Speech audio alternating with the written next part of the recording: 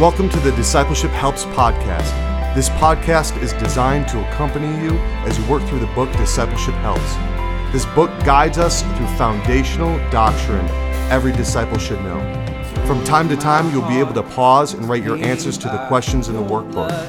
We encourage you to read each scripture and cover this journey in prayer. So without further ado, let's begin. We hope you enjoy. So y'all are totally cool with the Torah being the way, the truth, and the life? Yeah. Is everybody good with that? Someone explain that to me. What does that mean? Because are we saved by the Torah?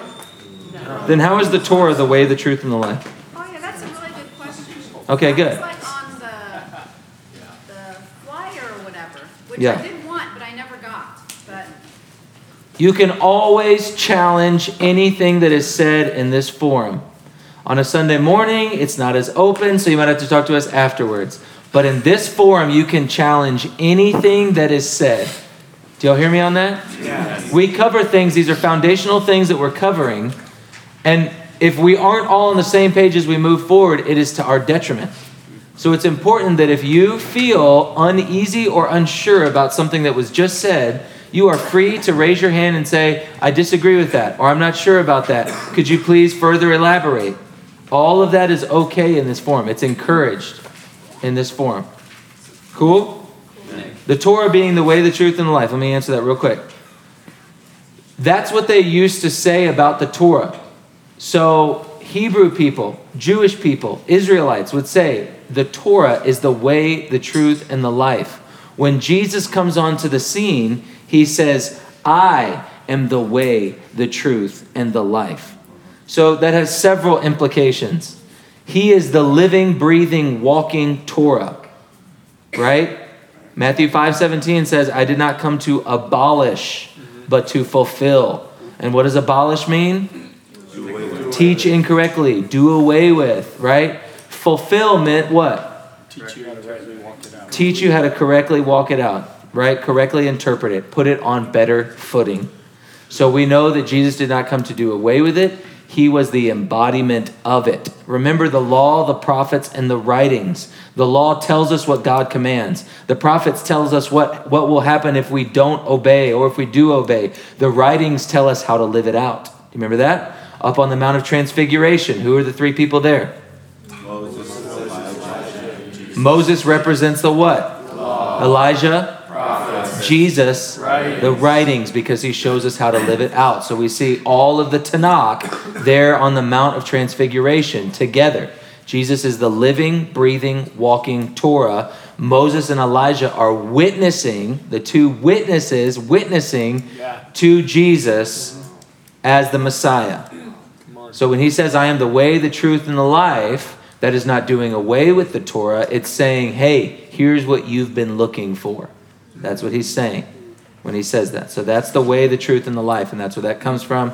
That's what that meant. Shane, you had a question? So I've understood the logic behind it, the scriptural argument, just the historical argument behind Torah is the way, the truth, and the life. But what's the importance of us actually saying that? Because to me that makes things a lot more confusing for people, especially newer Christians. Instead of simply saying Jesus is the way, the truth, and the life. Why is it important that we understand Torah is as well? Beautiful. One thing I loved about being in Israel is, and I want to restate your question just to make sure that I've got it right, but let me first explain this. One thing I loved about being in Israel is that the commands of God literally shaped their culture, their way of life. Right? Would you guys agree? Yeah. What we see is nowadays, most people live their lives as Christians with an understanding that the Spirit leads me throughout my day, and that's what determines how I live my life. And so oftentimes people will have, well, God has told me this, so it may not make sense to all of you, but God has told me this, therefore this is how I live, right? And so we each, rather than being a community, have our own personal Jesus, our own personal salvation, and this is what the Lord has told me, which you may not understand, that's fine, but I'm doing my thing, which often includes not going to church, right? Or doing whatever I think is best, even if it doesn't make any sense, or might not even align with the word. Okay? So oftentimes, this is how we modern Christians are living our lives. They live their lives based off of this. The standards for the community are based off of this. Their feasts, their days, the way that they spend their time, the way they pray, what they value, how they treat the widows, the poor, the orphans, justice and injustice. All of it is determined from this. When someone says, God has told me this, to them that would sound weird if it wasn't from the Word. We are way imbalanced on one side, right? And that side is no accountability, not knowing the Word. We all are fending for ourselves. What they have down is living in community and understanding that the community reports to God. The accountability is determined by the Word, the Torah, the living, breathing Word of God. We would do much better to stop isolating ourselves, living on an island saying, well, the Lord tells me this, the Lord tells me this, the Lord tells me this, the Lord tells me this, to where not much of what we're doing is based on the Word, but a lot more about how we think that God should be. So when we say, why is it beneficial to say that the Torah is the way, the truth, and the life? Is that a proper restatement? Yeah. Okay. So the Torah is the way, the truth, and the life. If I were here last week, and this was my mistake for not communicating this more properly to Anthony, I would have explained to you guys what I just now said about Jesus being the way, the truth, and the life, and the meaning of that statement. That being said, I think if we were to get our way, to get our truth, and to learn how to live our lives from this more, that we would be on better footing, especially as a community, because it would be a unified standard for how we live. Does that make sense? And Nick, that they were referring to, would that be Messianic Jews, not Israel as a country, right? You know, I would say not Orthodox. I would say that people who are Torah observant. Those are the people that I'd be referring to. So that would include Orthodox, but it would also include normal people just like us who just choose to live their lives according to the standard of Torah. And so when I say living according to the standard of Torah, because we're talking about that more and more, I want to clarify what I mean.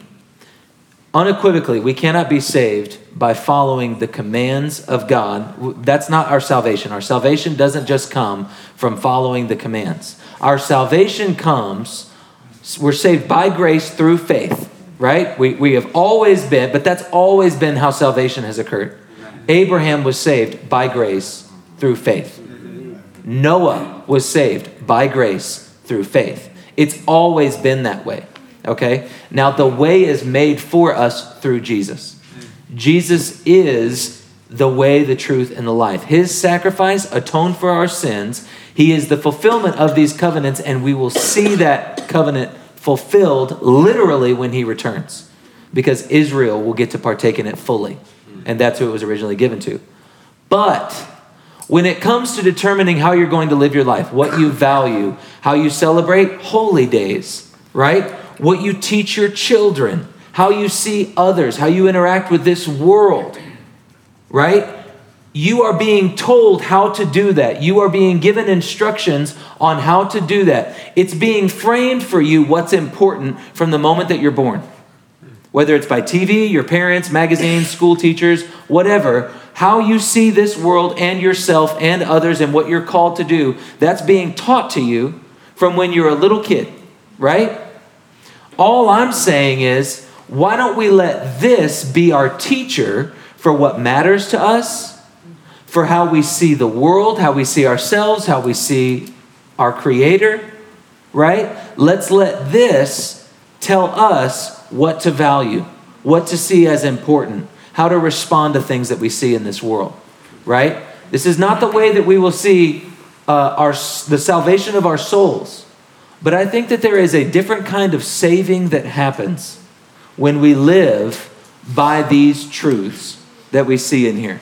I think the world itself is being repaired, redeemed, and restored when we live according to the truths that we see in here. We were talking today, this morning in Revelation. We were in Revelation 12. And it's interesting how Israel has not received salvation, eternal salvation, simply by possessing the commands and by living according to the commands. But it is interesting to see how many times that they as a nation have been physically saved. I was talking about a t-shirt that I saw in Israel that listed the different countries and nations that have tried to destroy Israel. And they listed them on a t-shirt and then crossed them out because they all had fallen. All the ones that had come against Israel had all fallen, and Israel had been delivered from them all. And then it listed like a question mark at the end, like who's next? Right? So isn't that interesting? Isn't that interesting to think, yeah, they haven't been spiritually saved, but my goodness, have they been physically saved as a nation over and over again? That's worth considering, isn't it? Yeah. So I lay all that out to say, I think we have grossly underestimated the importance of applying the standards of Torah, Tanakh, in our lives and as a community. Because this can be how we hold ourselves accountable. And it should be. Otherwise, we're all just going on our own journey. And then if we happen to connect or overlap in different ways, it's surprising rather than expected. And I think it should be expected. Any questions or thoughts on that? Yes, ma'am. Is the Torah the whole Bible, or is it just the New Testament, Old Testament? So when we say the Torah, how it gets translated in the New Testament is law. Law to us is like, police sirens. Oh no, I'm speeding. Law, right? It's better understood as instruction. Okay? The first 5 books.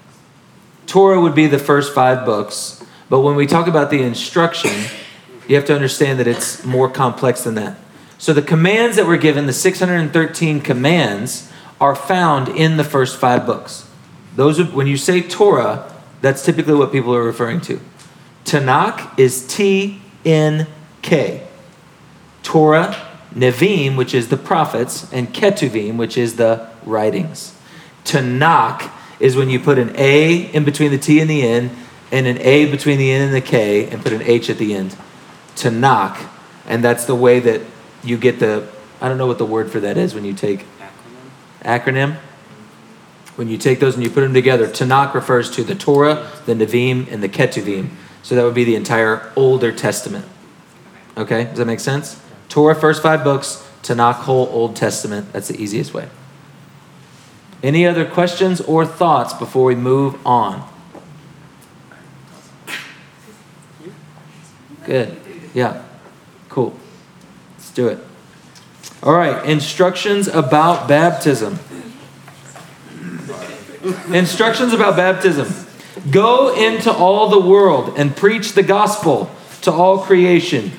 He who has believed and has been baptized shall be saved.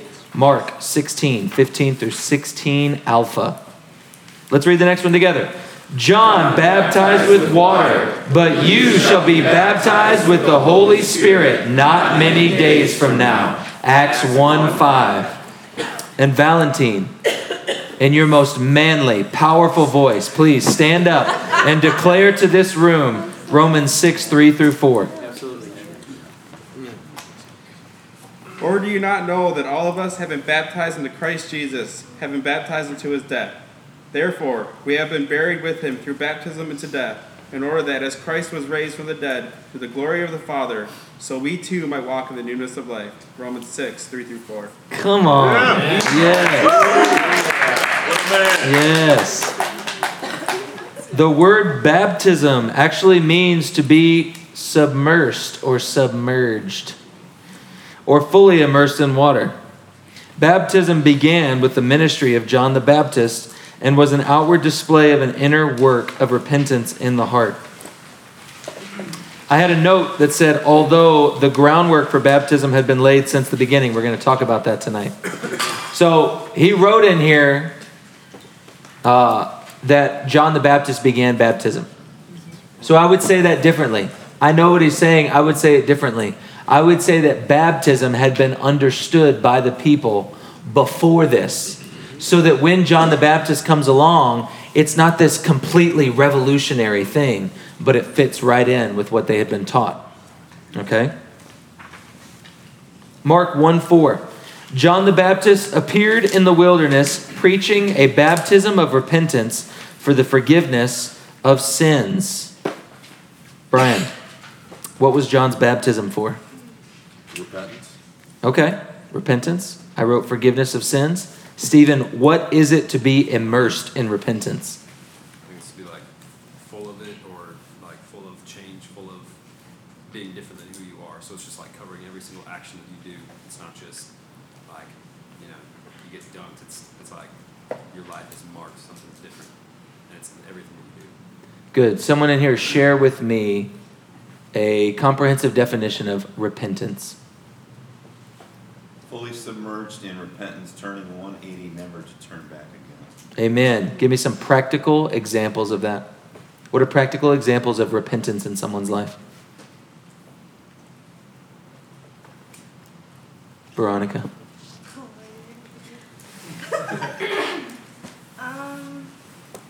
Well, I'd say for someone that had an addiction to porn to not look at it anymore Okay. and be free of that and do whatever it takes to get away from that. Take me one step further in repentance. Someone was addicted to porn, so they stopped looking at porn. Take me one step further in repentance. They would see how they could get involved in the whole sex trafficking. Yes. Beautiful. Yes, that's a perfect example. That's a perfect example. Part of repentance would not only be turning away from what you were doing, but now walking in the other direction. Do you see that? What I was contributing towards, I am now destroying. I was contributing towards the works of the enemy, and now I am destroying the works of the enemy. Do you see that? Repentance. Submerged, immersed in repentance. How would repentance prepare a person's heart for Jesus? Kelly.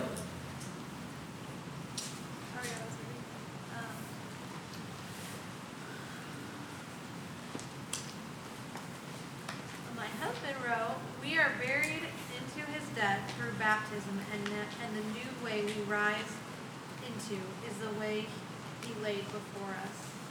I said, we turn our hearts to love Jesus more than anything else in the promise.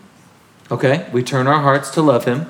Someone help me out. We're going to camp here for just a second. How does repentance prepare a person's heart for Jesus? Garrett. You're already looking for him. You're already looking for him. How so? Tell me what you mean. Because you turned away from sin and towards righteousness and towards him, you're already looking for him and going towards him as he's looking for you. Love it. Love it. Yes, Hans. So if we build off of last week, like one of the statements that I came to was faith was the precursor for repentance. Okay. So in that, What do you mean by faith is the precursor for repentance? You have to believe that. So there's a belief, a change. So let's say pornography is detrimental to me. Okay. So I have to believe that this way is better. So there's faith in believing that this way is better. So that's a precursor to change. Okay. And so from there comes the repentance, bringing us to a place of submission. Okay. So believing that this way is the better way, and then coming to a place of submission. Submission. Good. Good. Okay, what else? Let's keep going. Yeah, Tim. I think about the story of the prodigal son. So when he realizes his wrong, he turns and he turns back towards his father and goes back home. And his father is ready for him, is waiting for him, and restores his identity as his son. And so he turns, he repents, and that allows the father to give him his identity. Does everyone in here know the story of the prodigal sons? Tell me some different aspects in the story that would fit into the category of repentance for what the prodigal son does. Tell me several different things that he does that fit into the category of repentance. Humbles himself. Comes home. He has an awareness of his sin. He has an awareness of his sin. He asks for forgiveness. What else? He's desperate. He's desperate. What else? He leaves where he was. He leaves where he was. He's willing to work for him. Say that again. He's willing to work for him. He's willing to work. He's willing to be a servant. I will be the lowest position. That's also a huge part of it. Of repentance. How would repentance prepare a person's heart for Jesus? Someone else. Yes. So I would say, with that same analogy, it's similar to what I said is that the son realized there's nothing he could do on his own. He needed his father. Yes. He Yes. needed to repent, and that's what. There's nothing I can do. It's what Jesus did. Yes. Yes. Yes. I was thinking of person being prepared for Jesus. I think of the 10 virgins. So I think that repentance is good because it's like I'm not waiting for the last minute or living in sin, but I'm constantly repenting and constantly searching my heart so that I am prepared for him. So when he comes, I'm not like, oh, hold on a second, I gotta repent really quick. It's like, That's no, good. I'm constantly repenting. That's good. So repentance from that story would also be having oil in your lamp and waiting, ready for him. So go back to the prodigal son for just a second. So the idea of how would repentance prepare a person's heart for Jesus?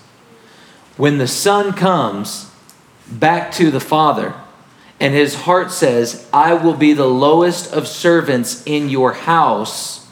I just want to come back. I just want to return. Do you see how repentance has prepared his heart for Jesus in that moment? Our hearts are prepared for Jesus when through repentance we say, I don't care what it costs me or what I have to endure. I'll do anything. I just want to serve. I just want to be in your house. I don't need anything from it. I'm not expecting anything. You don't have to give me anything. I just want to be in your house. Now that prepares us for him to put a robe on us, to put a ring on our finger, to put sandals on our feet. Do you see? We can't skip that part of the process. We can't even say, well, I'm coming back home. And I know in the past he's put a robe on me, he's put a ring on my fingers, put sand on my feet. So I'm expecting that. No, the attitude has to be, I'll do anything. I'll be a servant. I just want to come back home. I just want to be home with you. I just want to be there with you. Right? This is how a person's heart gets prepared from repentance. Mature repentance be fully embracing the Father's response? Tell me what you mean by that.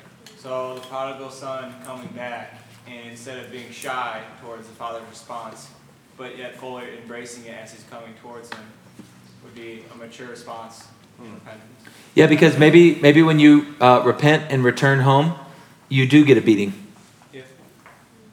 Then is the Father still good? Are you still glad you repented? Are you still glad you came back home? Maybe there was no party. Maybe there was no ring, no robe, no sandals. Are you still glad you repented and came back home? That's good. Yes, I would say mature repentance is that. I think 2 Corinthians 7 is a perfect way. By the way, this is the standard that this church uses. 2 Corinthians 7. I think we've read this many times, but let's read it again.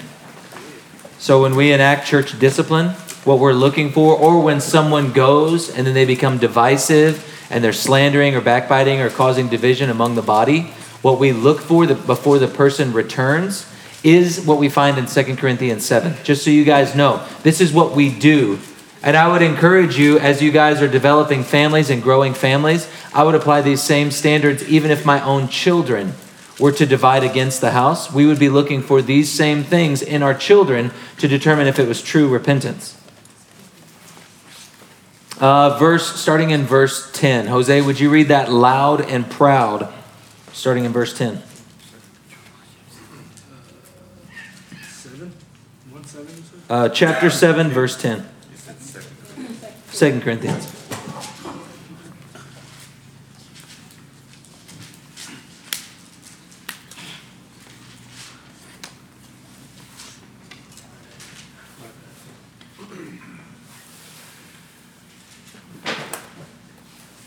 Godly sorrow brings repentance that leads to salvation and leads no regret, but worldly sorrow brings death. Keep going. See that this godly sorrow has produced in you. By the way, what he's about to read is what we look for in people to determine if they are truly repentant. Because many people will weep, will cry, will moan, will long to be restored, will long to come back, but not display what we're about to read. Their hearts will break because they have been removed from fellowship, or because they're not in the place where they were before, where it was comfortable, or they were surrounded by love, where they were surrounded by fellowship. Their hearts will break for that. But if they were truly broken, they would display these things. Okay? So sometimes people have a worldly sorrow, which is different than godly sorrow. Worldly sorrow will only lead to death. Godly sorrow looks like what Jose's about to read. What earnestness, what eagerness to clean yourself, what indignation, what alarm, what longing, what concern, what readiness to see justice done at every point you have proved yourself to be innocent in this matter. Good. So we see that repentance looks like this. So we talk about someone being baptized in repentance, immersed in repentance. It's going to look like these things. When someone comes and they say, look, I want to apologize, but really, you did do these things, so that's not godly sorrow. When someone comes and they're like, yeah, I am really sorry, but I only did it because not godly sorrow, right? You need to get good at identifying the difference between true repentance, which is godly sorrow, and worldly sorrow, which only brings death. Because you might be looking at some alligator or crocodile tears. I don't know if it's crocodile, alligator, some reptilian tears. You might be looking at a show, and really what's going on in the heart is it's still full of sin and wickedness. Okay? Seen it many times. Godly sorrow looks like this. There is a brokenness that comes, an earnestness. It is the kind of sorrow that says, it's when you see the Pharisee and the tax collector, the Pharisee saying, thank you, God, that I am not like this tax collector. Godly sorrow or worldly sorrow? Worldly. Godly sorrow is the tax collector saying, have mercy on me, Lord, a sinner, please. Right? Realizing that he is broken. There is a difference. True repentance is multifaceted. True repentance comes from the Lord. It's a gift. And you have to learn to spot it. Not just see tears. Not just see someone weeping, wailing, mourning, gnashing of teeth. Not just that kind of stuff, because that will happen on the day of judgment, won't it? There will be people who are weeping and gnashing. Right? But that's not a qualification. True repentance looks like this. It looks like earnestness, eagerness to clear yourself, indignation, alarm, longing, concern, a readiness to see justice done. There are times when my children have said to me, I know that I need a spanking. I need a spanking. I need to get a spanking. It's a longing to see justice done. They recognize that there has been an infraction, that there has been a sin committed, and justice needs to be done. Whatever the penalty is, I'll pay it. Right? That's true repentance. Right? Yeah. I think that repentance requires humility. And whenever we humble ourselves, we are crucifying our flesh 100% of the time. To humble yourself, it crucifies your flesh. And then we're starting to get into what this chapter later talks about being crucified with Christ. And, as we talk about how repentance prepares a way for Christ, it helps us to be like him. Not to be like him in that he needed to repent for anything, but to be like him in humility and in crucifying the flesh. And we know that Peter talks about when we crucify the flesh, we are made alive in the spirit. And so, I think that's an important aspect of repentance is humility, how humility is required. Nobody can repent without humility. Cool. And in order to humble ourselves, our flesh must be crucified. And when we do that, and when we make that choice, whenever we need to, we can experience Christ and the nature of Christ with us in that moment. Has anyone in this room, have you guys ever apologized and not truly meant it? Yes. That's worthless, To apologize and not truly mean it, meaning you're not repentant, is worthless. But we also have been taught that saying you're sorry does something. It does nothing. If you're not repenting, it does nothing. There is no Bible verse that says to say you're sorry. Right? Okay. How does baptism bring us to the forgiveness of sins? Alan, what did you write on this? When we believe in repentance and the faith to be forgiven, it's as though Abraham believed. He had his museum voice on. Go ahead. You can speak loudly. When we believe in repentance and the faith to be forgiven, it's as though Abraham believed God and was counted as righteous. Okay, good. Luke, what did you write? I wrote, when we get baptized, we are a new creation. That when we are baptized, we are saved. Okay. How does that bring us to the forgiveness of sins?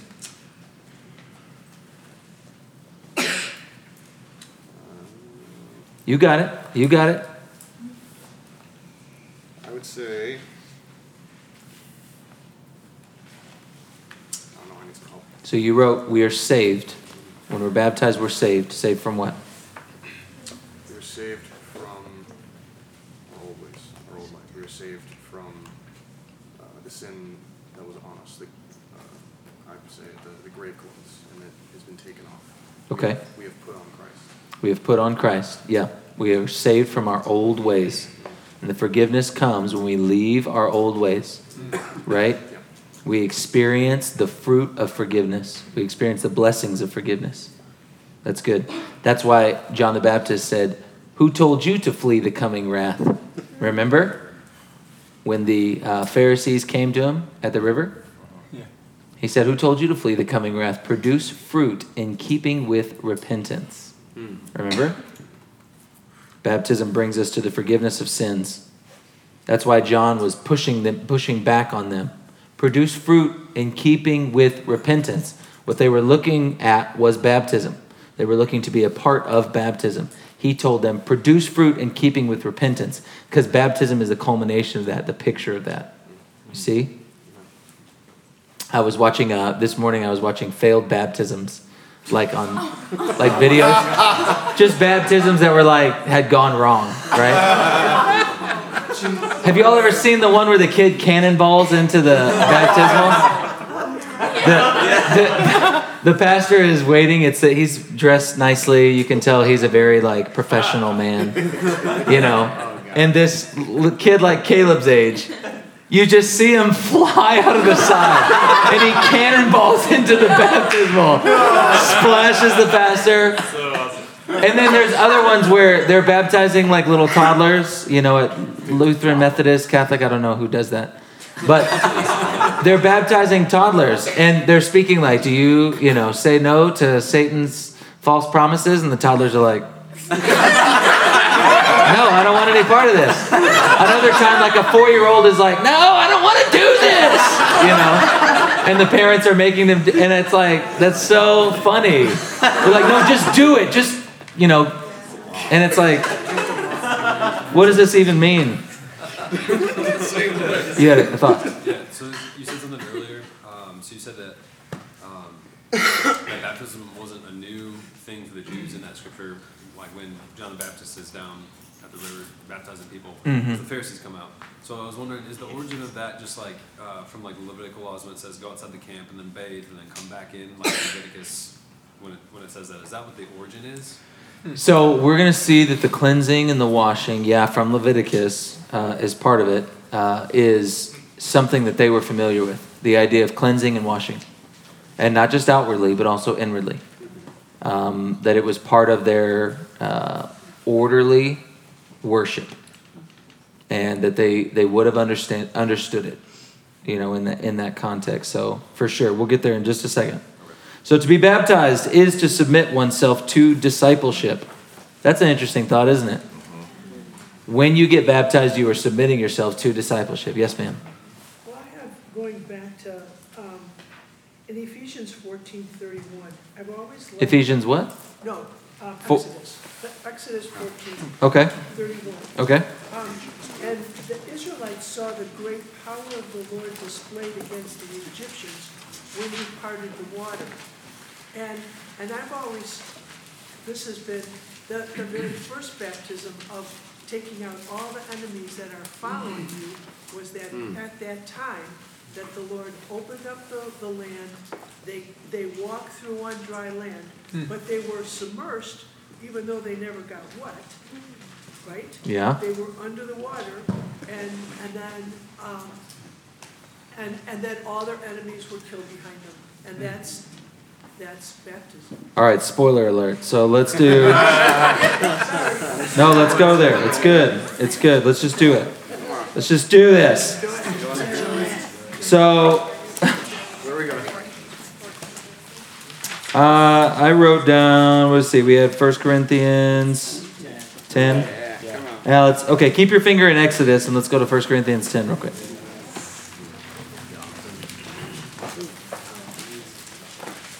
How many times do people need to hear something on average before it sinks in? 40. How many times?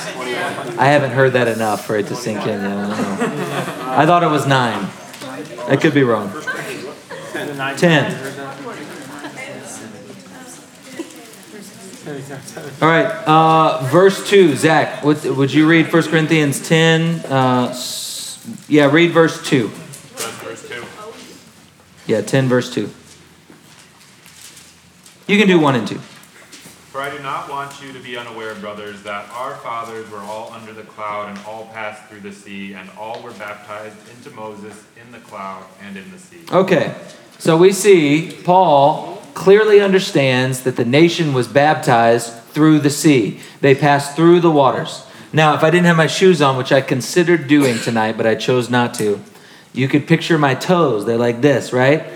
When they went into the water and they would do a mikvah, I could bring up a huge picture for you to show you all these mikvahs, hundreds of them surrounding Jerusalem, that would have been available if people would have mass converted like they did on the day of Pentecost, right? For people to get baptized.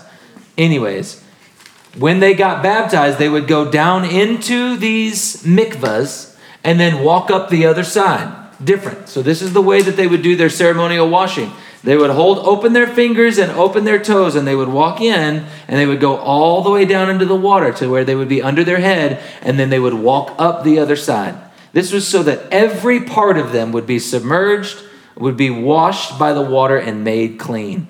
This was a mikvah. So the whole nation passed through the Red Sea and was baptized, washed, made clean together. So we're back in Exodus 14. Wait, time out. Okay. But everything dried up when they walked through. Yes. So it's symbolic. Symbolic. Because the people are walking through, coming down, walking through, and walking up. So if we're only thinking in terms of the water, sure. But if you're looking at them from the side, right, you're seeing them come down, pass through water, and come up. Do you see that? It literally looks like a mikvah as they're going down into the Red Sea, passing through, and then coming up the other side. Do you see that? Yeah.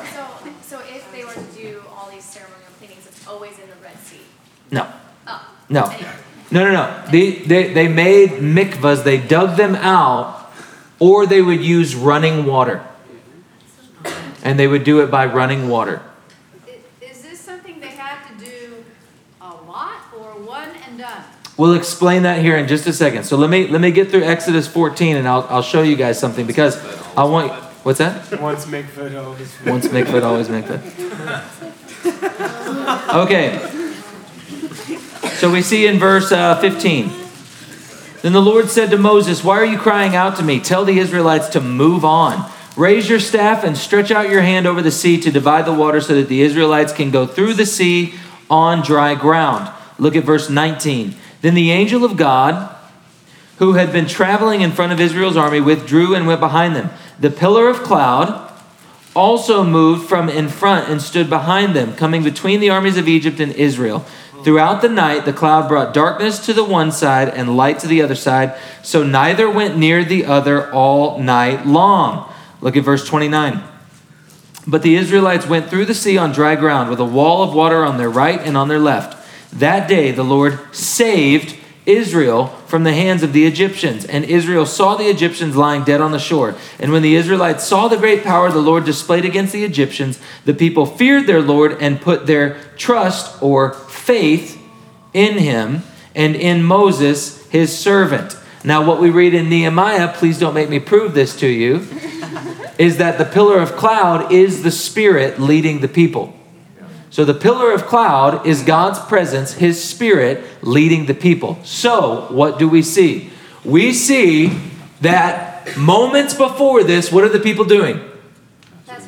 Passover, blood of the Lamb. And it saves them. Does it not? So they are saved by the blood of the Lamb. And then they pass through the waters, baptized through the waters, and the Spirit of God is present there at their salvation. Do you see that? So we have the blood of the Lamb and the Spirit and the water. We see these things present for the nation of Israel as they're being saved from their enemies. Still, to this day, the greatest salvation that Israel has ever experienced from their own mouths would be the salvation from Egypt. Still their greatest saving that has ever happened. They were physically saved from their enemies. We look at it, salvation is inward for us. They see it very practically. Salvation is physical. It will be both for them. They will be delivered from their enemies, which will be surrounding them when Messiah returns. And their sins will also be forgiven. Physical and spiritual salvation. So who asked the question about the ritual cleansings? Naomi. Okay. I did? Did you? No, I did, about if they had to do it one and done, or if they had to keep on doing the walking through. So, this was something that was part of ritual cleansing. Okay? I think we're going to go through Leviticus, potentially. Maybe not. Is that in the next book? What's that? Is that in a different lesson that we'll talk about cleansing? No, it's this one. Let's do this. Let's keep going with the book, and then we'll get there. Good. The ministry of Jesus continued the practice of water baptism, but it had a very different purpose, that of identification with Christ. Jesus' disciples are those who have separated themselves from their old manner of life and who now join themselves to Jesus and live their lives as he directs. Galatians 2:20. Ian, will you read that for me, please? Yes, sir. Us. I have been crucified with Christ, and it is no longer I who live, but Christ lives in me. In the life which I now live in the flesh, I live by faith in the Son of God, who loved me and delivered himself up for me. Okay. Romans 6:3-4. Have we read that yet? No. Why don't we go there? We read it at the very beginning?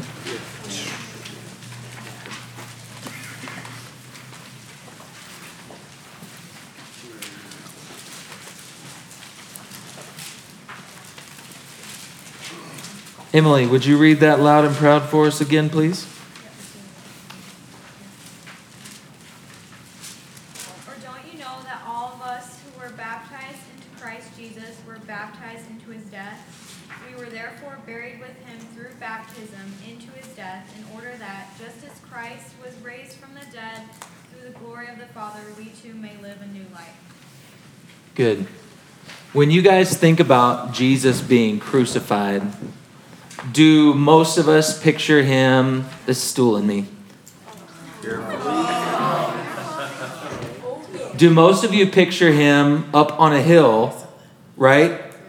And people are walking down there and the hill is up over here. And you picture him up on a cross.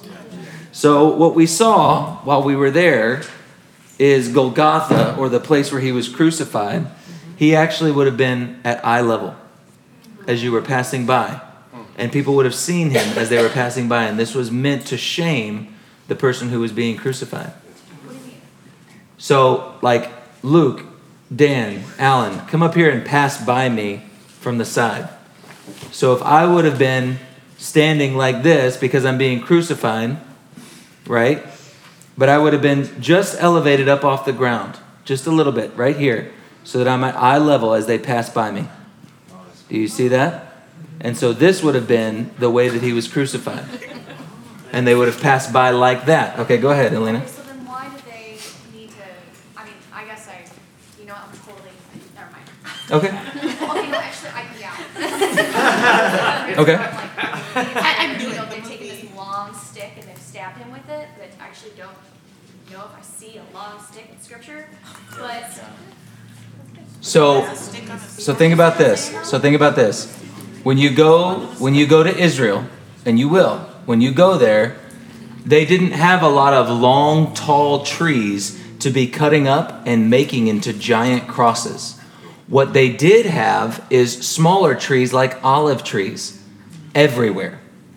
So they would have people carry their cross beam, and then they would simply nail the cross beam to those existing trees or those stumps that would have been there, right? And then they would have crucified them on that because those were a lot more readily available. So then why is it always like depicted, I feel like in movies or in books, that like it was on this hill and it was, I don't know.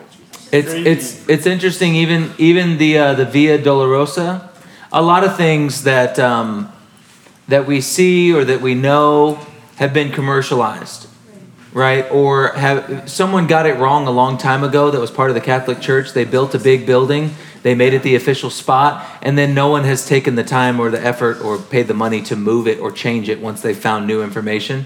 So they continue to promote it as the spot where these things have happened or the way that something happened.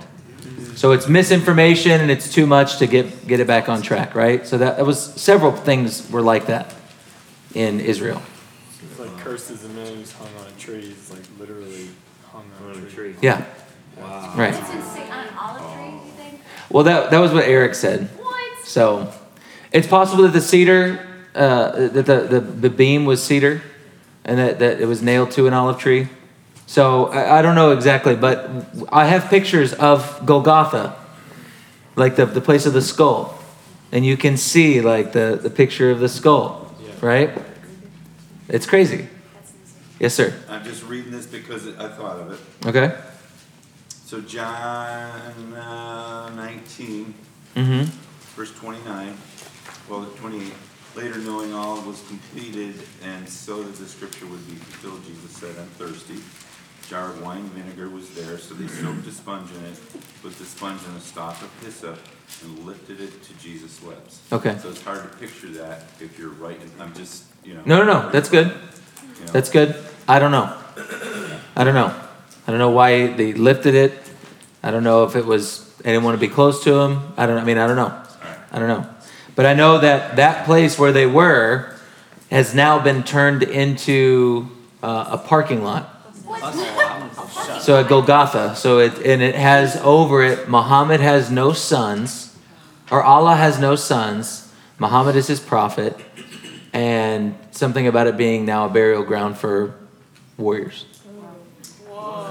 So, yeah. Yeah, and I think maybe we might be talking about semantics, because when you go to see it and you see the original picture of Golgotha, it is a main road that passes in front of the skull. And you can see there is along the main road, it's like, the stage and the ground. We're not talking about Jesus being lifted high up on a hill, up high upon a cross. We're realizing that he was more closer to the level of ground level than we previously thought. Because the Romans would have warned those who walked by to say, this is what happens to those who mess with Rome. And they would have lined the crosses all along that road.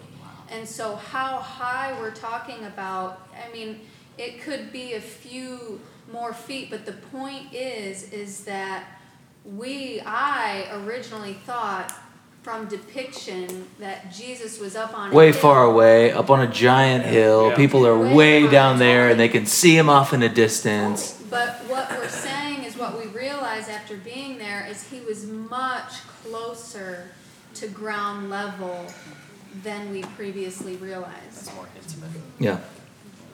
So, what is being crucified with Christ? Matt, what did you write? I wrote, your flesh is being sacrificed to death so we can walk in a new life, one that is filled with power. That's good. Anyone else? What is being crucified with Christ? Yes. Yes, I wrote, being crucified with Christ means that we have a new love. The lust of the flesh and the love of things of this world have been crucified. Now we live for Christ, though we do not see him. Amen. Amen. Beautiful. So what is the result? What's that? Rebirth. How so? So your old man is dead and you've been changed and you've been made new. How am I reborn? You aren't the same as you were before, but you act completely different. Okay. What is reborn? Born of the Spirit. Born of the Spirit. And how am I able to be born of the Spirit? I said we no longer are slaves to our old self. We have authority to walk according to the Spirit. Okay. Yes. True. True. That's good. I have 2 Corinthians 5:17. Therefore, if anyone is in Christ, he is a new creation. The old is gone and the new has come. Beautiful. I agree. We nailed the result. That is the result. We are a new creation and we walk by the Spirit. Side question. How are we able to be born of the Spirit? Can anyone remind us? A new spirit is put inside of us. A new spirit is put inside of us? Okay. Yeah. By being crucified with Christ so that we can share in his death in crucifying our flesh, so that we can also share in a rebirth and a raising back with Christ and get that life from the Spirit that he gave us. Okay. I like it. I like where we're going.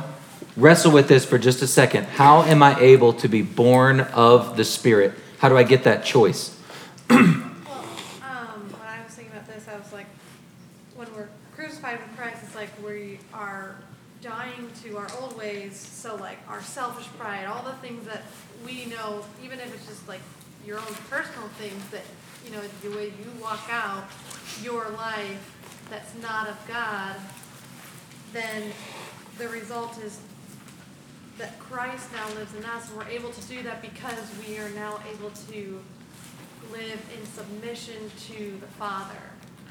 So it's by like turning from our own ways and then submitting our ways to the Father's ways, and that's how Christ lives in us. That's a wonderful answer. I want to know from you guys, how do we have the choice to be able to be born of the Spirit? This is apologetics. Let's say that you're sitting across from someone who does not necessarily understand our vernacular.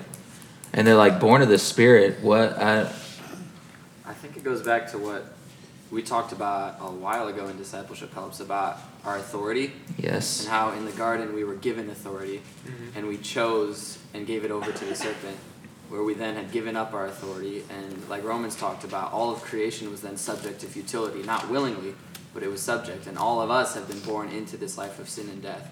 But through Jesus coming down and actually being born of the Spirit, the firstborn of creation, he walked it out perfectly. And now all of us who choose to trust in him, he has won back that authority. So we now have that power to choose life and death. Yes. Yes. Yes. Yes. Yes. That is the perfect explanation of why we are able to choose to be born of the Spirit. What it means to be born again. Pretty important question, right? What does it mean to be born again? What he just now said is exactly right. Yep. Christ was born of the Spirit, and in the same way that one man's choice caused us all to be born in the flesh, in sin, in death, now one man's choice allows us to be born of the Spirit, because that's what he was born of. He was born of the Spirit, and so we get to be his sons when we choose to live like him, through him. Do you see that? That's what it means to be born again. So that's the result. How does this happen? You guys have answered that pretty thoroughly. Anybody want to take one last stab at it?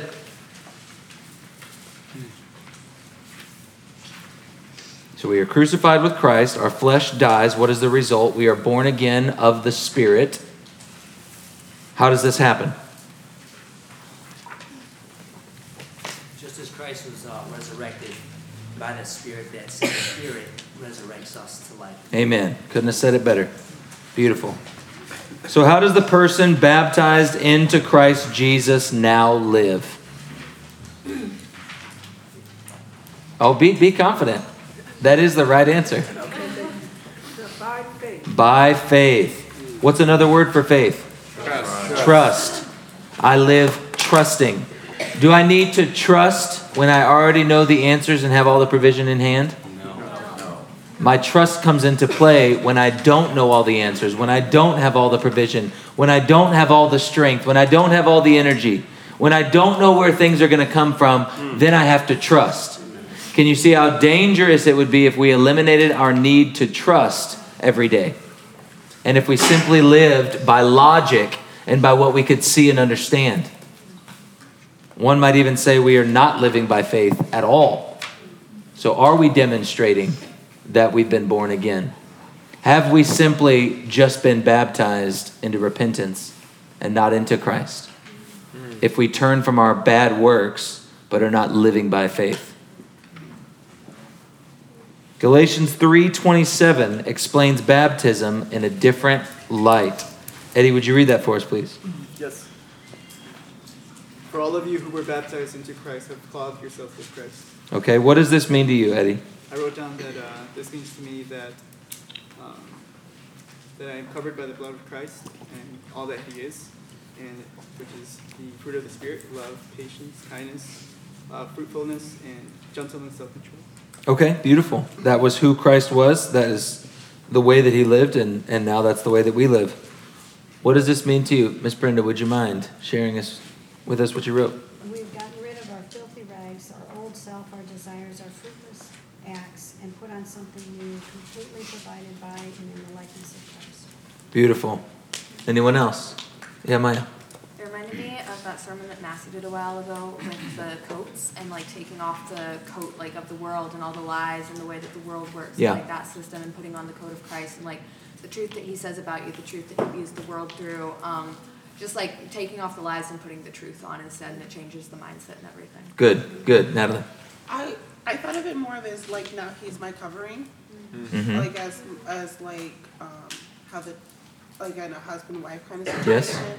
Like now I submit everything under Him. Yeah. Versus before I used to submit it unto myself. Yeah, that's good. That's good. I wrote, my covering before God and also the person the world sees is Christ.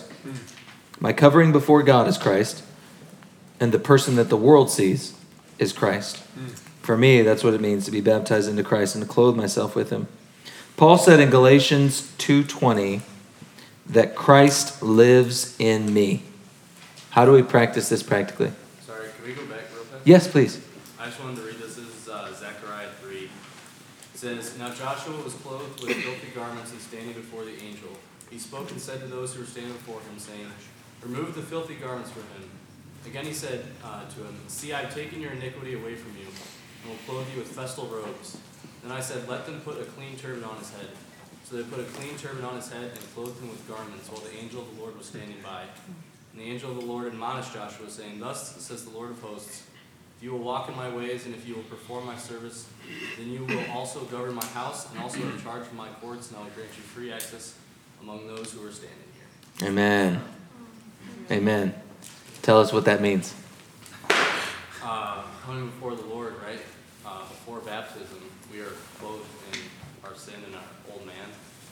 And after we're baptized, those old things are taken away from us, and we are completely different, right? It's not Yes. making those old garments better. It's completely getting rid of them and clothing us in something that is new and clean. Yeah. And being able to come before the Lord in that rather than in our filthy garments. And Joshua was clothed with these new garments for what? To what end?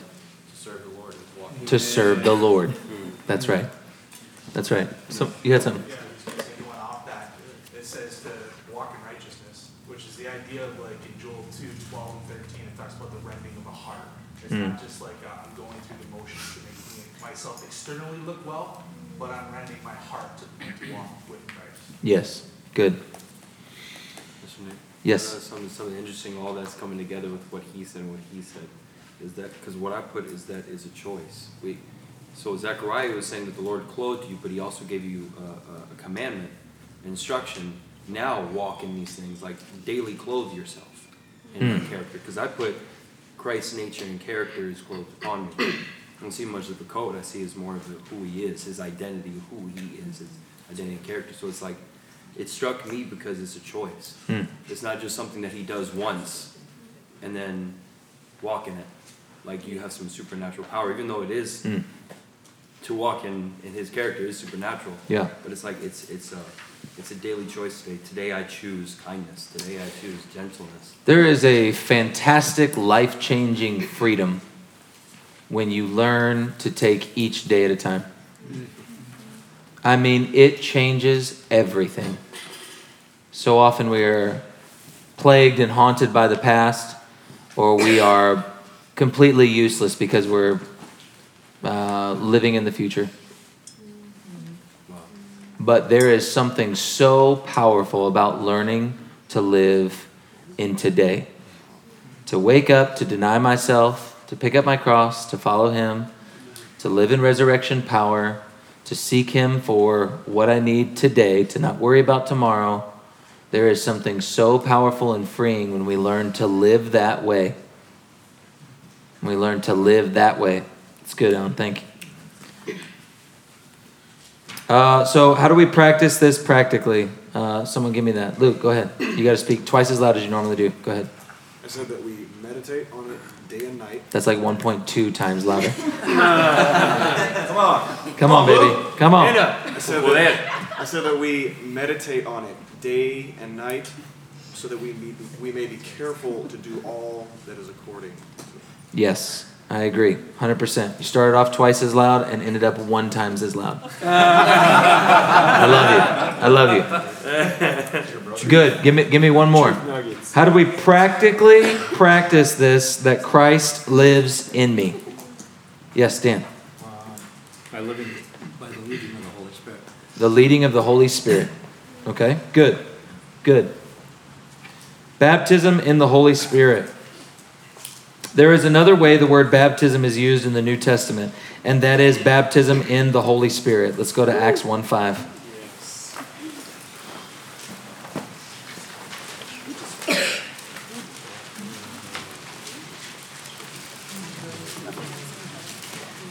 Whenever we are in worship on Sunday mornings, or whenever we're in worship at home groups, or when we're worshiping together, do you guys regularly pray in the Spirit?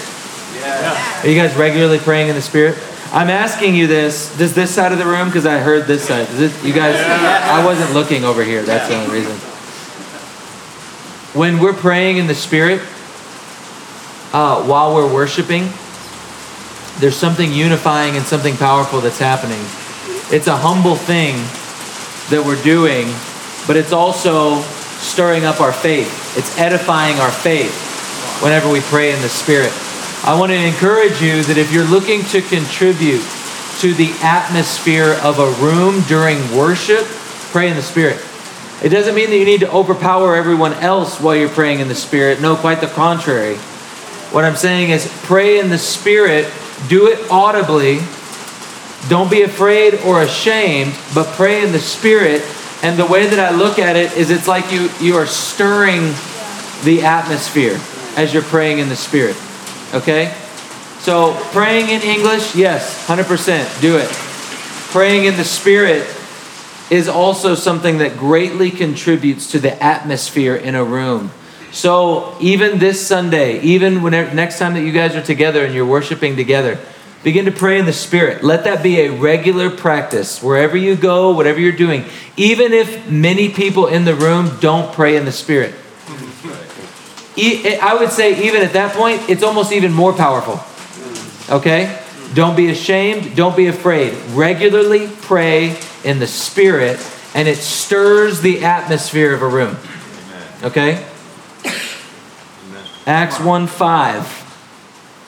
Marcia, would you mind? John baptized with water, but in a few days he will be baptized with the Holy Spirit. Beautiful. So he said, John baptized with water, but something different altogether is that you will be baptized with the Holy Spirit. Now, was Jesus there physically when they were baptized with the Holy Spirit? No.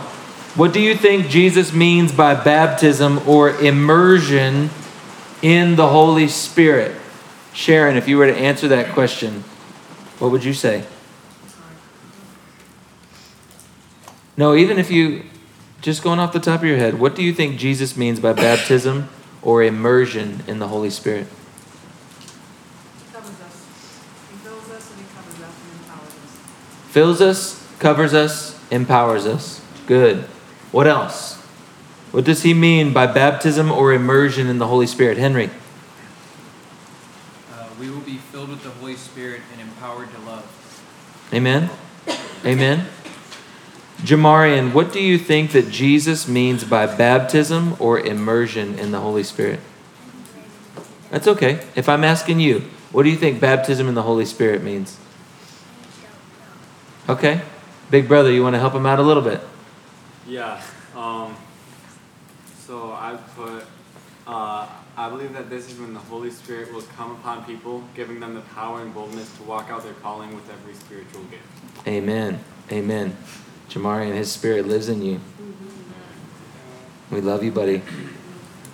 Joel prophesied in Joel 2:28 that God would pour out his spirit on all mankind. And in Acts 2:1-21, we see this was fulfilled. What was the common sign in Acts 2:1-4, Acts 10:44-46, and Acts 19:1-6 that someone was baptized with the Holy Spirit? Speaking in tongues. So we see them speaking in tongues. Now, did anybody have footnotes where it says speaking in tongues? Or it said other languages. Or other languages. Oh, that has caused some confusion. Does anyone in this room have confusion about other languages or it being an unknown language? We can definitely go through that. Do you have confusion on that? Okay. So for you, you see it. It could be other languages. It could. You've heard both sides. Are you personally confused? Okay. So when we see other languages or we see unknown languages, it's important for us to know to go to this verse. Go to 1 Corinthians 14.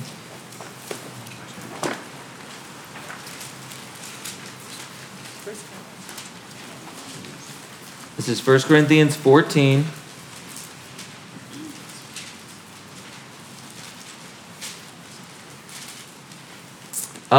Let's see. Paul, would you mind reading verse 2, 3, and 4, please? Yes, sir. So it says, 1 Corinthians 14:2, for anyone who speaks in a tongue does not speak to men but to God. Indeed, no one understands him. Okay. Does not speak to men but to God. Indeed, no one understands him. Keep going. He utters mysteries with his spirit. But everyone who prophesies speaks to men for their strengthening, encouragement, and comfort. He who speaks in a tongue edifies himself, but he who prophesies edifies the church. I would like every one of you to speak in tongues, but I would rather have you prophesy. He who prophesies is greater than the one who speaks in tongues, unless he interprets, so that the church may be edified. Here's the funny thing. When you read this to someone who says that it's other languages, the very first thing that they do is jump off the subject of tongues and say, well, see, prophecy is more important. Because there is a problem with tongues. It's uncomfortable. It doesn't make sense to our mind. Okay? It is a weird thing according to the world standards. Okay? It's a foreign thing. But what we see here clearly is that it is not another language. You are not speaking Japanese. Now, can the Lord perform a miracle and you speak a language you do not know and someone hears it and understands it in a moment? Yes, the Lord can do that in a moment. Yeah, go ahead. What's that? Based off of this verse, would that not be prophecy then? Sure. I mean, you could call it that in a moment. So the miracle would be that you spoke a language you didn't know, and that to them it made perfect sense. So you were prophesying to them, and to you there was a miracle in speaking an unknown language. Sure. Yes. I had a question. Not for the sake of a lack of faith or doubt, because I'm sure, and that's definitely walked in speaking in tongues here. But for the sake of argument and being ready for an answer, the question I might be asked one day. So the argument of if you're being filled with the Spirit, you must speak in tongues. If you don't speak in tongues, that you're not filled with the Spirit. Yeah, I disagree with that. I disagree with that. Here is what I would say, and I'm not even saying that that there is complete unity between me and even other pastors in the One Association. So I'm telling you what I feel that I see. We can show consistently that the people are speaking in tongues when they are filled with the Spirit. What I would tell every one of you in here is expect to speak in tongues when you are filled with the Spirit, period. What I would not say to you, though, is that if you do not speak in tongues, you are not filled with the Spirit. Okay? I believe that there are mental blocks and things that stop people from speaking in tongues that they have to get over, that the Lord has to heal or remove from them so that they can speak in tongues. Okay? I've seen that happen over and over again. I believe that that's why sometimes it takes someone 4 or 5 hours before they begin speaking in tongues. Okay?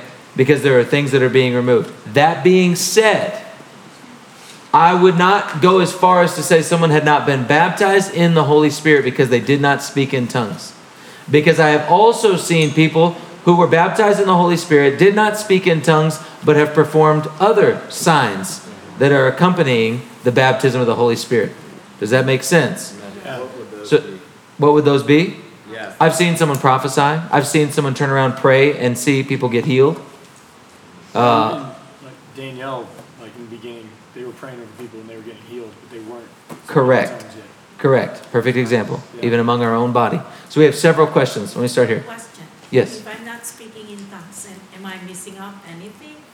So what I would say is if someone is not speaking in tongues, there is something that has already been deposited in you, a tool that you've been given that you are not using. So I would say, yes, this is a tool that has been given to you. Use it. Our minds are what stop us. That is the truth. When I'm standing in front of someone who is having difficulty speaking in tongues, I'm going to be very loving and very patient with them. But make no mistake about it. It is our minds that stop us from speaking in tongues. It is not that the Spirit is not willing, nor that the Lord has not given that to us, or that He's not moving in that way. Andrew. I wanted to ask another question, or like kind of follow up on the tongues versus other languages. What Okay. about in Acts 2, when the apostles are filled with the Spirit, they're speaking in tongues, and then everyone can hear them in their own language? Would you just classify that as a miracle? Yeah, let's go there. Let's go there. It's in 2. It's in Acts 2. Yeah, it's in Acts 2. Yeah. Verse 7. Read it for us. Utterly amazed, they asked, "Are not all these men who are speaking Galileans? Then how is it that each of us hears them in his own native language? Parthians, Medes, Elamites, residents of Mesopotamia, Judea and Cappadocia, Pontus and Asia, Phrygia and Egypt, and parts of Libya near Cyrene. Visitors from Rome, both Jews and converts to Judaism, Cretans and Arabs. We hear them declaring the wonders of God in our own languages." That's a lot of languages. That's a lot of languages. Okay, so let's do this. How many people were in the upper room? 120. 120. How many languages did they just list? Close to 15. 15, yeah, let's say 15. Okay. How many people were outside that room? Oh, 3,000 were saved. Over 3,000. Oh, I'm sure there's probably a lot more than that. Okay. So we know thousands were outside that room. Okay. So they're in a room, and there's 120 of them. And they're all praying. How many people are in this room right now? 70? Something like that? So let's all start talking. Everybody start saying different verses that you love. And we'll all start saying them out loud. Or you can start saying the alphabet, or you can count numbers, or you can say movies that you like or whatever. But let's all start talking at one time, right? Ready? Go. The Lord is my shepherd, I shall not want. He leadeth me beside still waters. Stop. We all were speaking English. Could you make heads or tails of that one language that we were speaking? No. I want to tell you this right now. They were praying in tongues, unknown languages. The miracle was that the interpretation was given to the hearer. That's why each of us hears them declaring the wonders of God in their own language. The message was clear, even though what was coming out could not be understood. Okay? We can see that it would have been a logistical nightmare to try and hear in all these different languages amidst all the regular noise of the crowd, and then 120 different people. And how many would have spoke? 8 each speak one of the 15 languages? What was happening is they were speaking in tongues.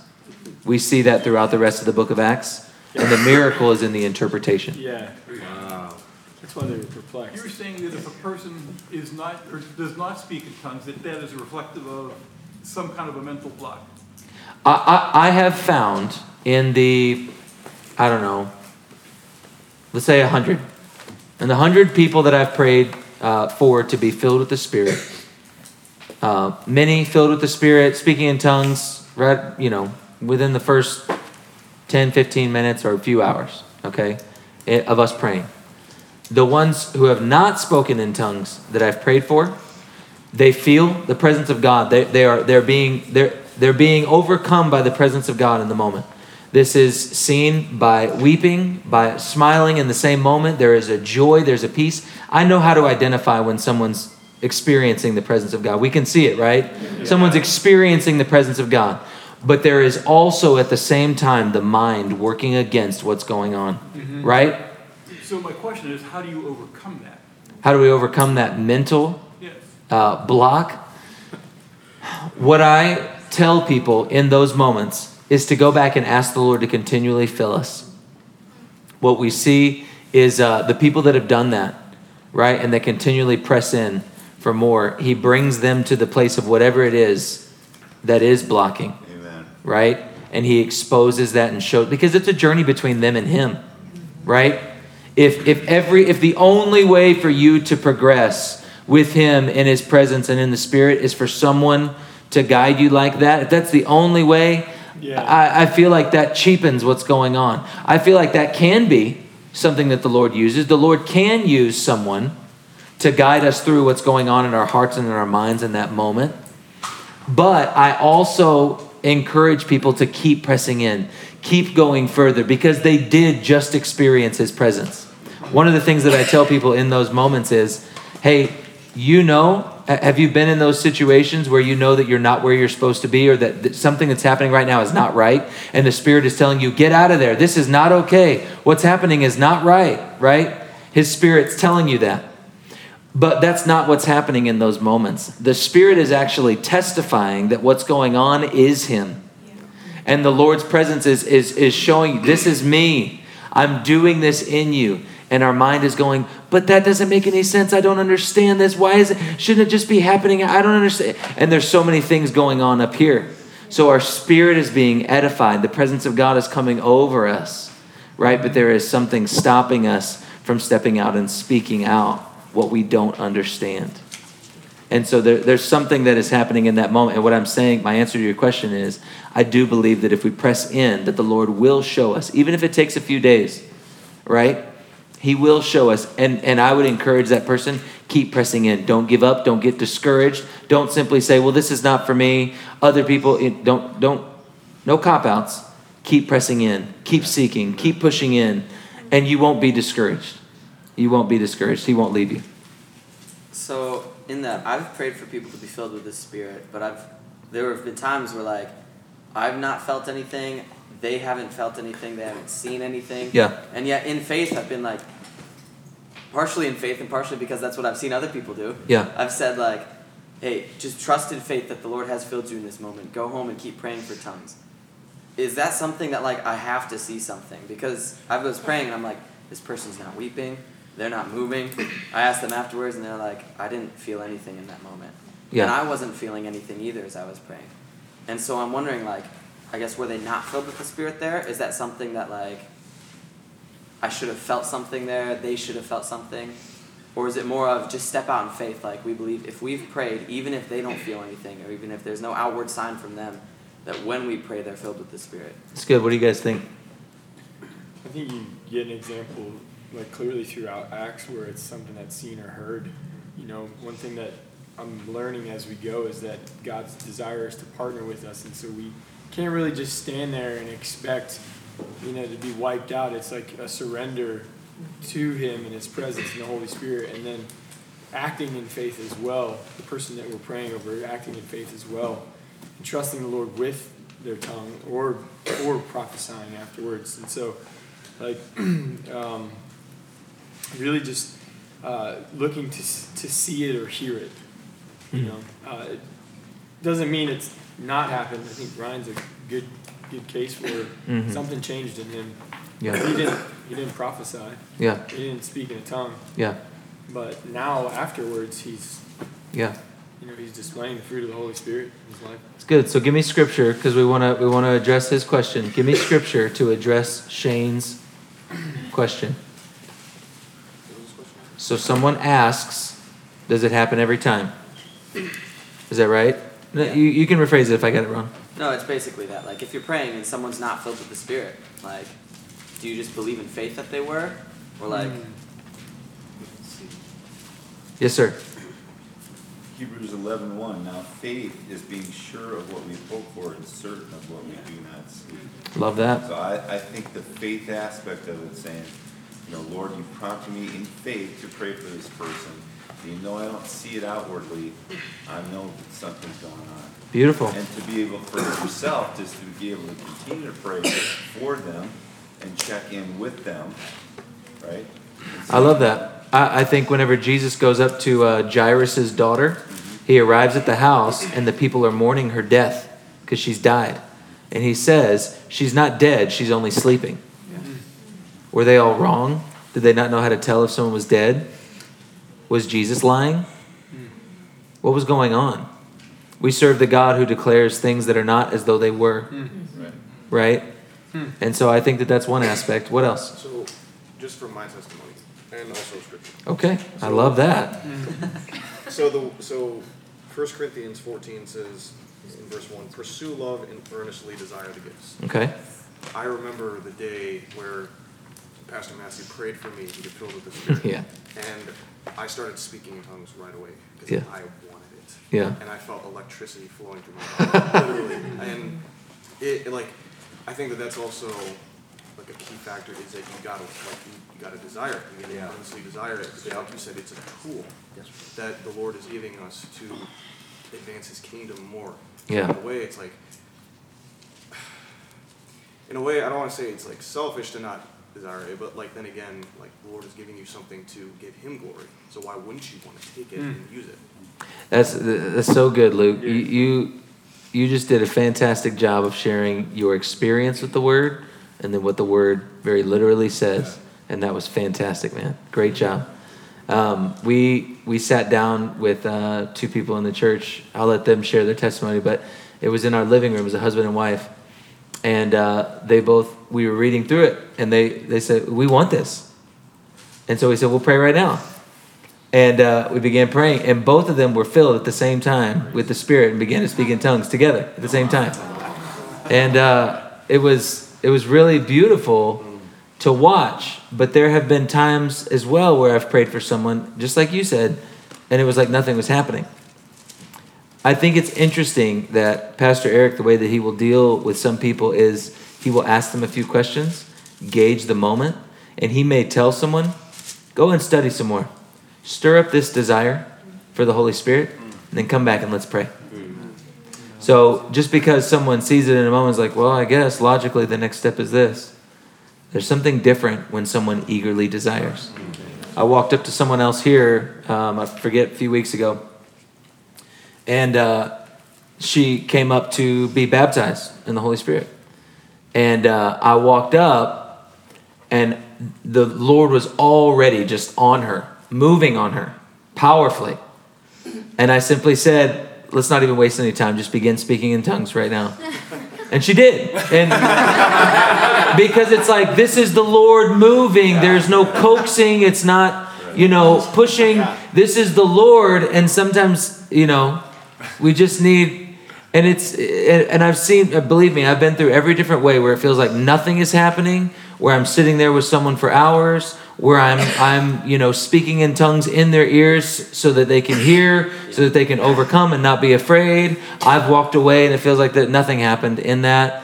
And then later on that night, they wake up, in the middle of the night and they're speaking in tongues and they tell me about it the next morning.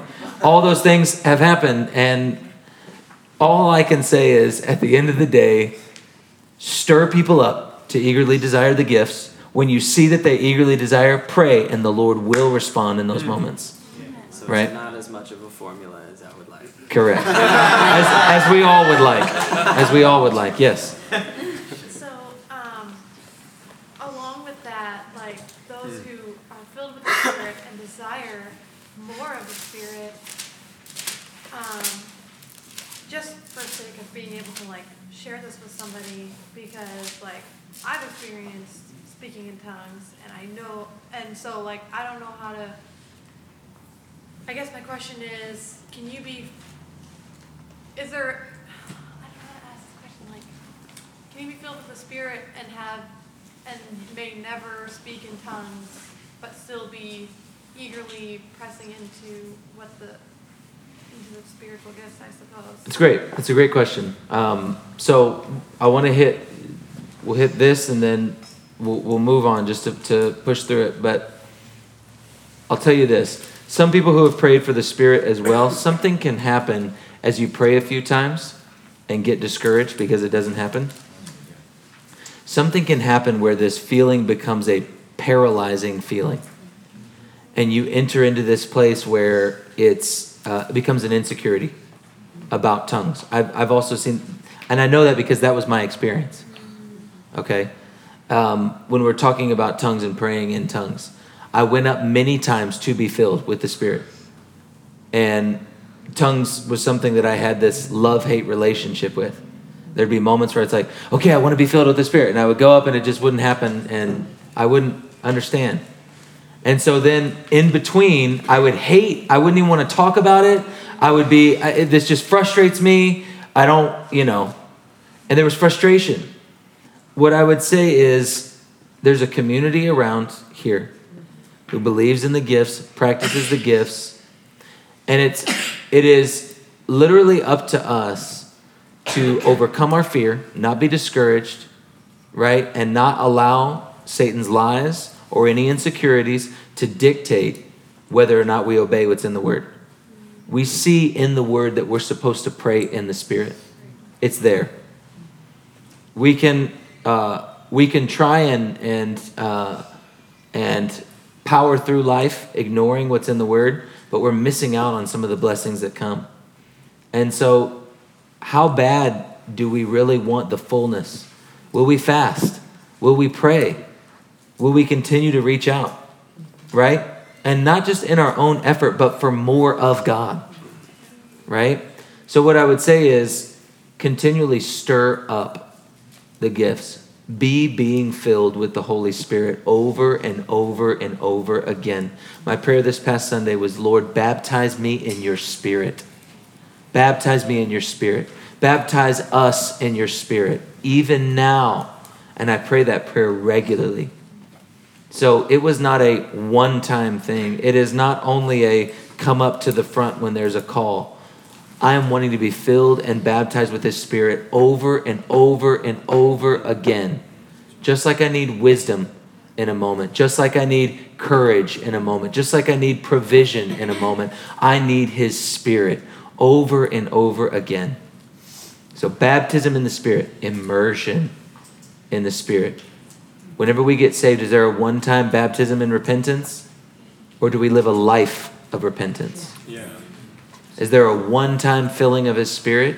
Or do we live a life full of being filled with his Spirit over and over and over again?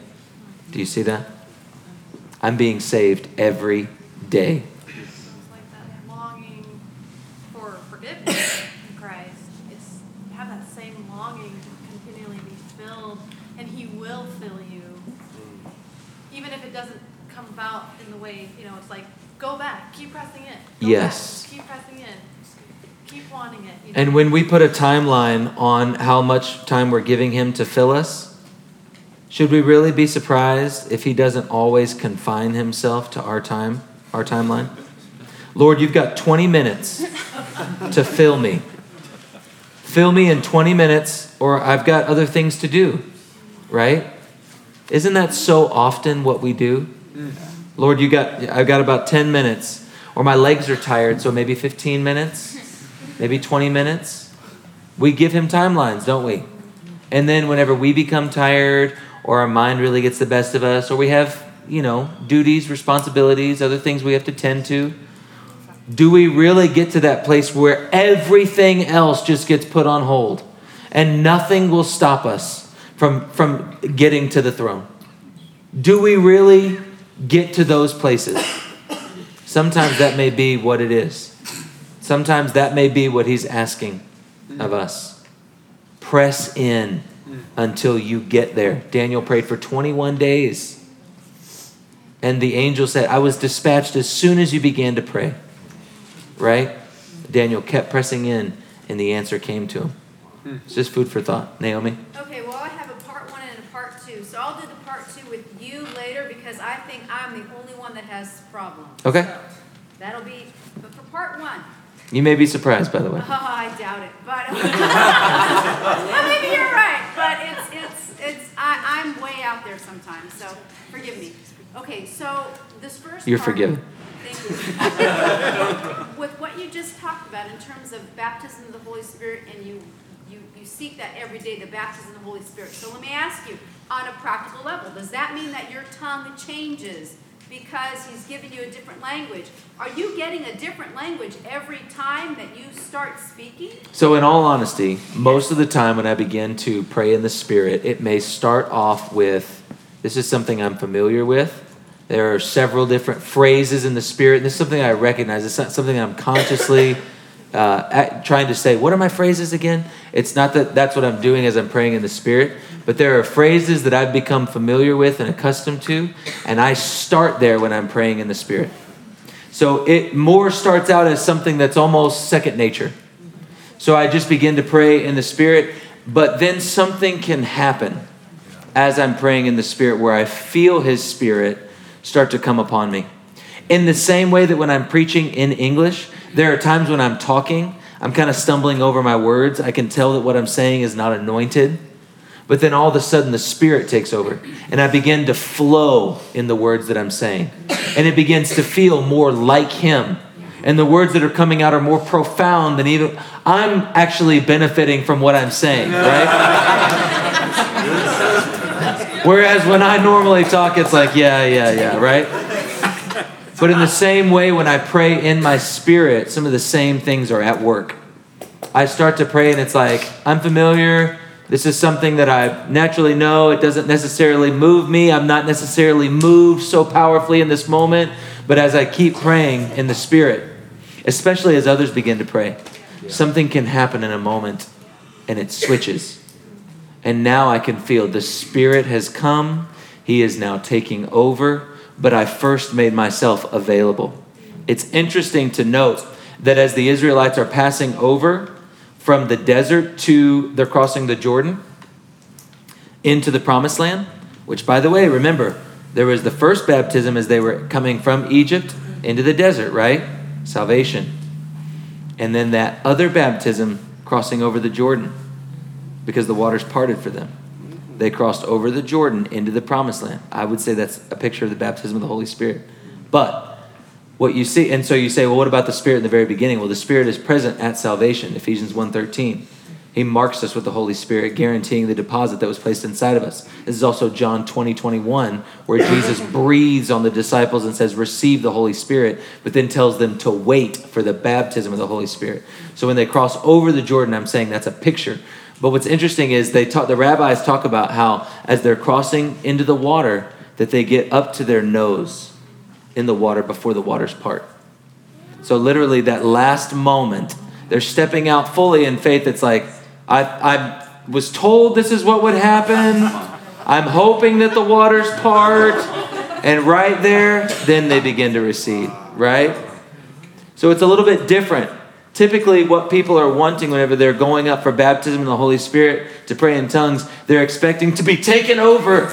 And then the Lord just moves their mouth in that way. That's what people are expecting. And so they're waiting like, okay, when is this going to happen? Because they're waiting for the Lord to use them like a puppet. But let me ask you this. Anyone who walks by faith, is that how anything works with the Lord? No. Or does he ask us to take steps first? Yeah. And then he begins to work it out. Do you see? So we have to change our mentality in the approach and think, no, this is not where you become a puppet, because that's not how walking by faith works. This is where you step out and then he takes over. Do you see that? Does that make sense? Yeah. Okay, last one. Come on. Okay. Well. You're good. Do your thing. Okay.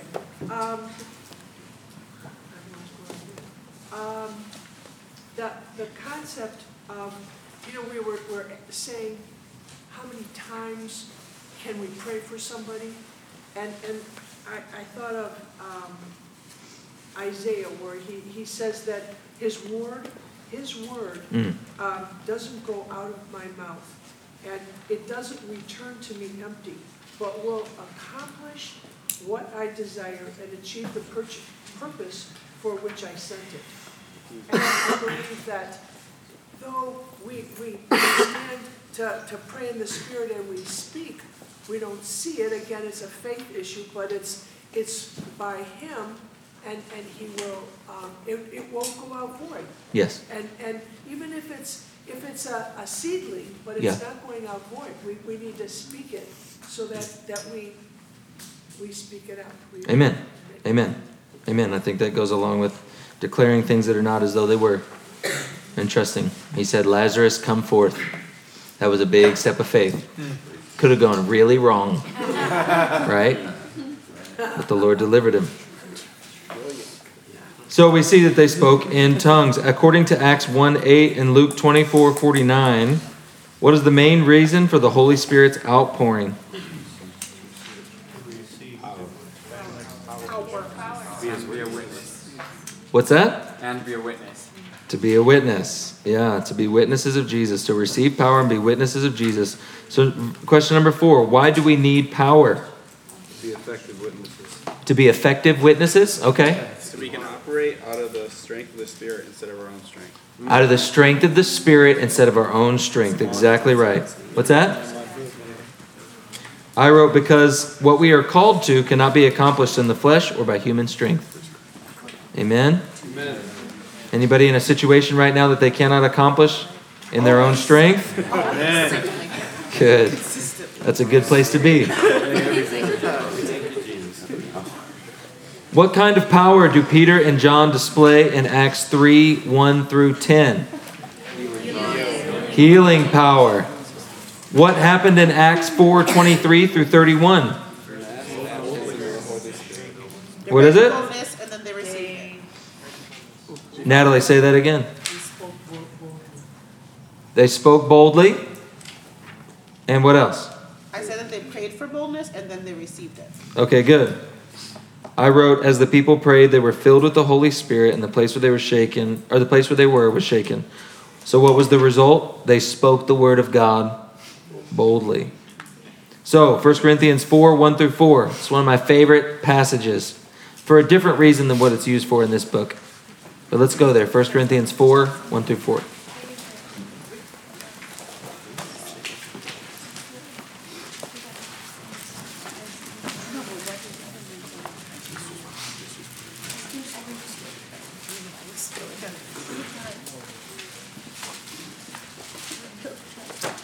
Jesse, would you read 4:1-4, please? This is how one should regard us, as servants of Christ and stewards of the mysteries of God.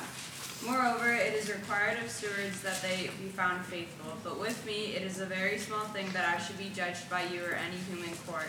In fact, I do not even judge myself. For I am not aware of anything against myself, but I am not thereby acquitted. Acquitted, yeah. It is the Lord who judges me. Okay. What is Paul's point? This is a practice in the discipline of reading the plain meaning of the text. What is Paul's point in this? Never mind. I had a question. Do you want to ask your question? No.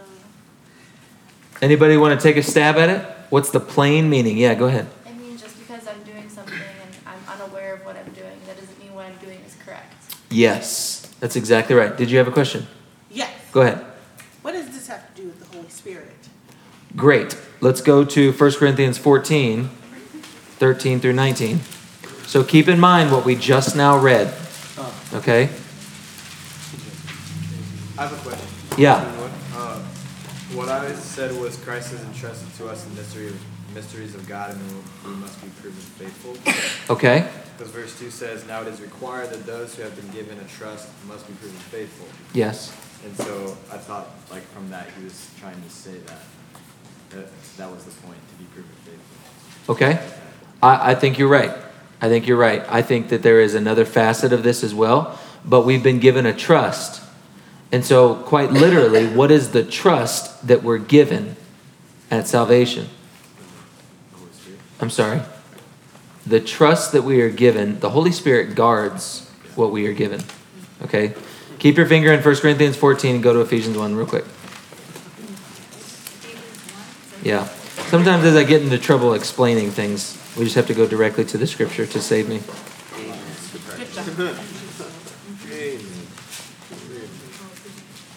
Okay, read verse 13. Alyssa, would you read verse 13, please? And now you Gentiles have also heard the truth, the good news that saves you. And when you believed in Christ, he identified you as his own by giving you the Holy Spirit whom he promised long ago. Good. So what is the deposit? The word of truth, the gospel. So the Holy Spirit is the deposit, guaranteeing our inheritance.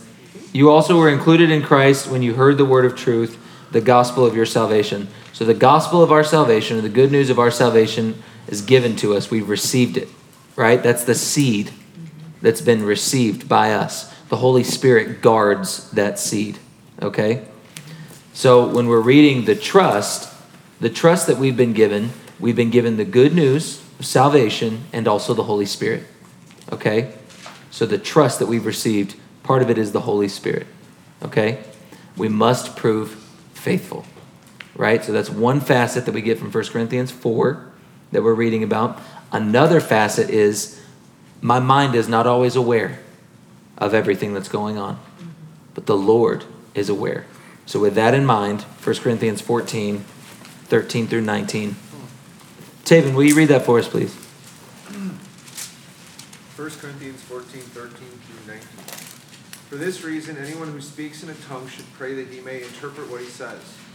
For if I pray in a tongue, my spirit prays, but my mind is unfruitful. So what shall I do?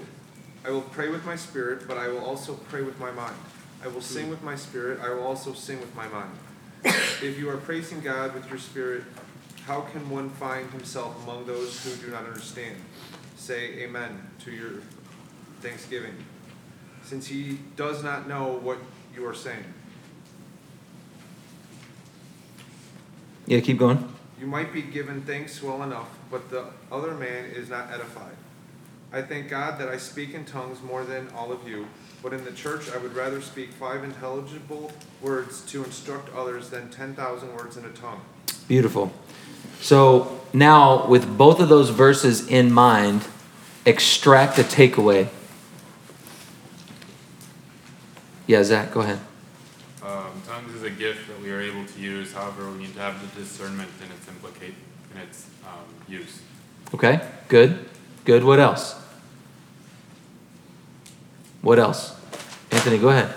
Well, to connect the two, just as we know at times what we are doing, and then there's times we do not know what we're doing. Yes. Right? So Paul knew at times he was right, but he said, but even then doesn't equip me.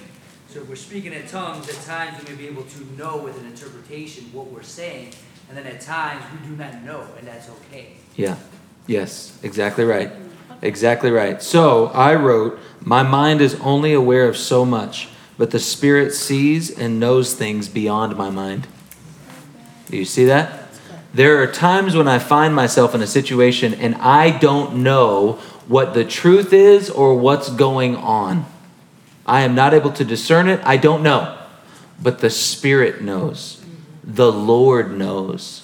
And I have His Spirit. Do you see? I can participate in the outcome of a situation even when I don't know what's going on. Because I have the Spirit of the Lord.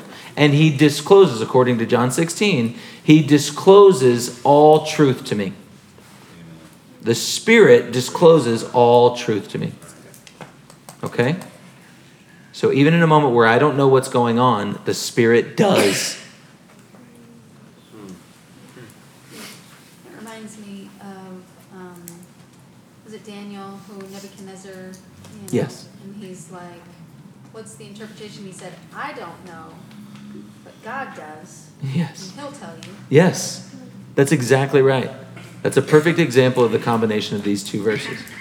Right? Oh, we all may not know with our man's minds, right? But God knows, and He will reveal it to us. Do you see that? So what are the three types of baptism that we have studied so far? Baptism for repentance. Yes. Water. Baptism into Christ. Into Christ, yes. And the Holy Spirit, correct. How are they similar, Jackson? I have to put a couple points. I said they all bring a new purpose in life, and they all set you apart. Yes, I love that. Someone else. How are they similar? Yes. They're all things we can't do without God.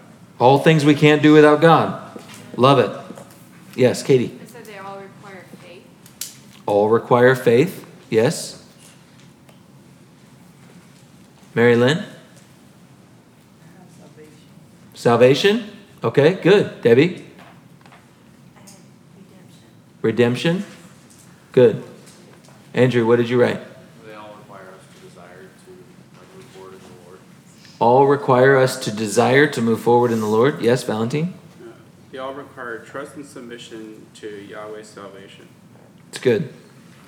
I wrote that they are all similar in immersion. They all involve witness. So repentance, salvation, baptism of the Holy Spirit are all for the purpose of witness, like us witnessing.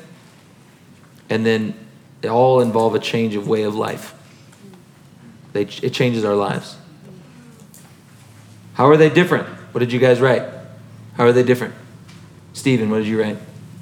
I didn't write anything, but I think just because I didn't understand what the third one was, but I think a difference would be like one of them you see immediate something's different, and sometimes the other one's like in Holy Spirit, like baptism in the Holy Spirit, like you see immediate like something's going on with them right now, and I can tell, and oftentimes it's like immediately followed by like what Paul was saying. There's evidence of them speaking in tongues, or there's an action followed up. But with like water baptism, you don't necessarily see their faith right away. Sometimes it might take a couple days to like for them to start proving like, oh, I've got it, and then start walking by it. So, Stephen, you are a mighty man of God. I love you with all my heart. If you don't know the answer to a question, ask somebody. Make sure you have everything filled out. Okay. All right? Yes. Summer, what did you write? How are they different? I wrote like the baptism of like water and repentance. That seems to be, it's like a literal physical baptism, like physically in water, and it's very much symbolic because it's like you had like, baptism to your dead man and then coming up to a new creation, so it seems to be very symbolic. And then baptism into Christ is also kind of like a symbolic, more of like a spiritual baptism. Mm-hmm. Something that's within your spirit, that you are baptized with Christ, and therefore you are crucified with him and buried with him and risen. And then I wrote that baptism of the Holy Spirit is very much, it's kind of all of those. I feel like it's very physical most of the time. It's like spiritual and literal, and it's like kind of encompasses all of those things. Okay, good. I wrote one changes behavior, that was repentance. The other changes what controls, so the spirit. I wrote that was the spirit. And then the other shifts my aim, which is salvation. So you may not like those. That's okay. Go ahead, Shane. So I'm just having trouble. I always pictured John's baptism, or the baptism of repentance, as being like the before Christ version of what we do now. Like before Christ, it was called John's baptism. But now we're baptized in like a revealed version of John's baptism. Now we know what we're being baptized into. But here, and I could be wrong, it seems as though it's listing them as like two separate things that happen. So is John's baptism something that we're still supposed to do besides just our repentance, constantly living a life of repentance? That's a great question. So the idea of John's baptism separate than Jesus' baptism, are we still doing that? Yeah. Is that still the same thing? What closes the gap between me and the Father is the Son. When I'm baptized into Jesus, I am now one with the Father again. Previously, a change of behavior or repentance took me from experiencing curses as a result of my behavior and moved me into a place of experiencing blessings as a result of my behavior. Okay? I was living in a way that brought curses on my life. Repentance moves me into a way that brings blessings in my life. Baptism into Jesus restores my relationship with the Father. Okay. So we still participate in it now, but not in an actual baptism like John did. But it's the lifestyle of we've now repented. Correct. And now we get baptized into Jesus and the Holy Spirit. Correct. And can you see how it's been cheapened to eliminate the need to change your behavior? And it's been more about, hey, Jesus loves you. Did you know that? Now you're saved. Sign of salvation. Right? That's what it's been changed into. It's not been about change your behavior. Or if it is about change your behavior, it's change your behavior, not be baptized in the Spirit and now do the specific works prepared in advance for you to do. It's more now, hey, be a good person and wait till you die and you'll go to heaven. Right? And so we can see that each of these are necessary components for a holistic understanding of what salvation truly is meant to be. So we talked about Saul's heart changing, right? Like, to me, that's like a point of salvation. Yeah. Right? So I would look at that as being brought into Christ. Like, but then you don't see him change his behaviors. Yeah. Maybe for a very short period of time. Right. Right? So there is no repentance. And what that ultimately leads to is his death. Yeah. So I'm just trying to like take what you're saying and try and fit it into, a picture that God gave us through the word. Totally. Saul is the king of worldly sorrow. Yeah. Please let me come back with you. Can you tell everyone that I'm sorry? Can you tell everyone that? Yeah. It's bad. David is a picture of godly sorrow. When you contrast Saul's version of sorrow and David's version of sorrow, you get worldly sorrow and godly sorrow. Right? David receives the punishment, receives the consequence, goes to the Lord and says, against you only have I sinned. Saul's first thought is, what are people going to think? He even says, pray to your God, to Samuel. Okay. Have you been baptized in water? Yes. Have you been baptized in the Spirit? Yes. So now follow the early church's example. They heard the word of God. They put their faith in Christ. They were baptized in water, submitting themselves to Jesus. Miracles, signs, and wonders were performed by ordinary people through the power of the Holy Spirit. People were saved when they saw the miracles because the gospel was demonstrated before their eyes, and God was glorified through this process. So I want to give you a few things real quick because it's 9:03.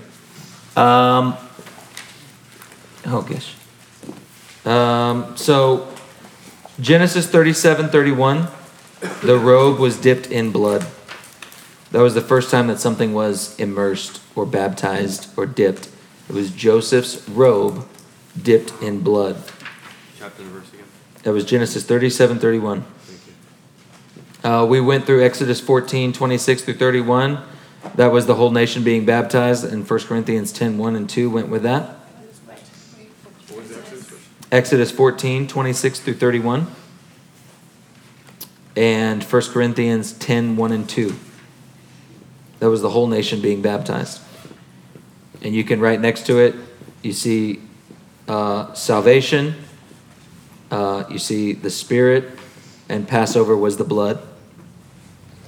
In 1 Peter 3:18 through 22, it's another scripture that shows that flooding is like baptism. Noah, saved through the waters. We see that the earth was flooded. The earth was baptized with water. In the end, the earth will be baptized with fire. Even the earth is personified like a person. The earth longs for the sons of God to be revealed so that it can be redeemed. The earth is longing to be saved. The earth undergoes water baptism, fire baptism. The earth is judged in different parts. We see that. The earth goes through discipline. The earth itself, the creation, is subjected to frustration because the earth itself is going through discipline. It's crazy. We're talking about the earth. Baptized in water, baptized in fire, judged, disciplined, redeemed. Just like a person. Kind of crazy to think about. Psalm 51, 1 through 7. David understands inward washing. And then Revelation 22, 12 through 14. The last mention of washing is made possible by blood. The last mention of washing is only those whose robes have been dipped in the blood of the Lamb are able to enter through the gates. So the first time that baptism is mentioned is Joseph's robe dipped in blood. And the last time that baptism is mentioned is only those whose robes have been dipped in blood will be able to enter in through the gates. Baptism. What's that? Revelation 22, 12 through 14. So lastly, did anybody have here questions I'd like answered? Did anybody have a question there that they would like answered? Yes, ma'am. Three baptisms, water, the Holy Spirit, and then technically salvation. So in the way that we list it, you can say, if you want to go water, blood, and oil, or water, blood, and fire, that would be the way that you could express it like that, with the elements, right? Or you could say repentance, salvation, and Holy Spirit baptism. Or power. Repentance, salvation, and power.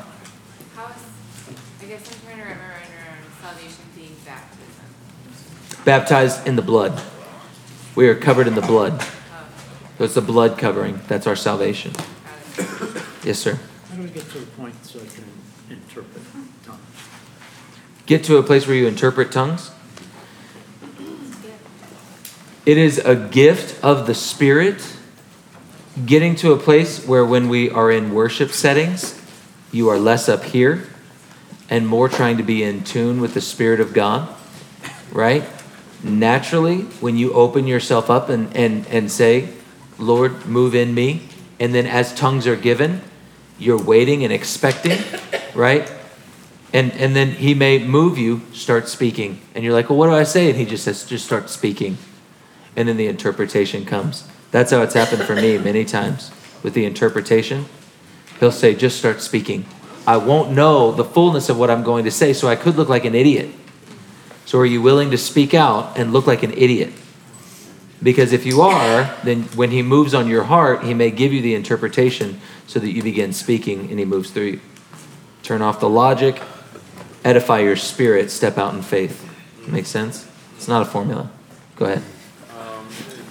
With that question, I know some other congregations in our association believe that the interpretation has to come from the Word, or at least I believe that's how it seemed, or that it has to very closely align with Scripture. So what LCM has done is I think you may be referring to the practice of LCM where they always couple what they're about to say with a scripture from the Word. The reason they started doing that was because it was getting out of hand. People were giving words that were all allegorical or opinion or man's thoughts, and it was always lovey-dovey and really was like not based in the Word. And so they were like, any scripture that you, or any word that you give has to have an accompanying scripture.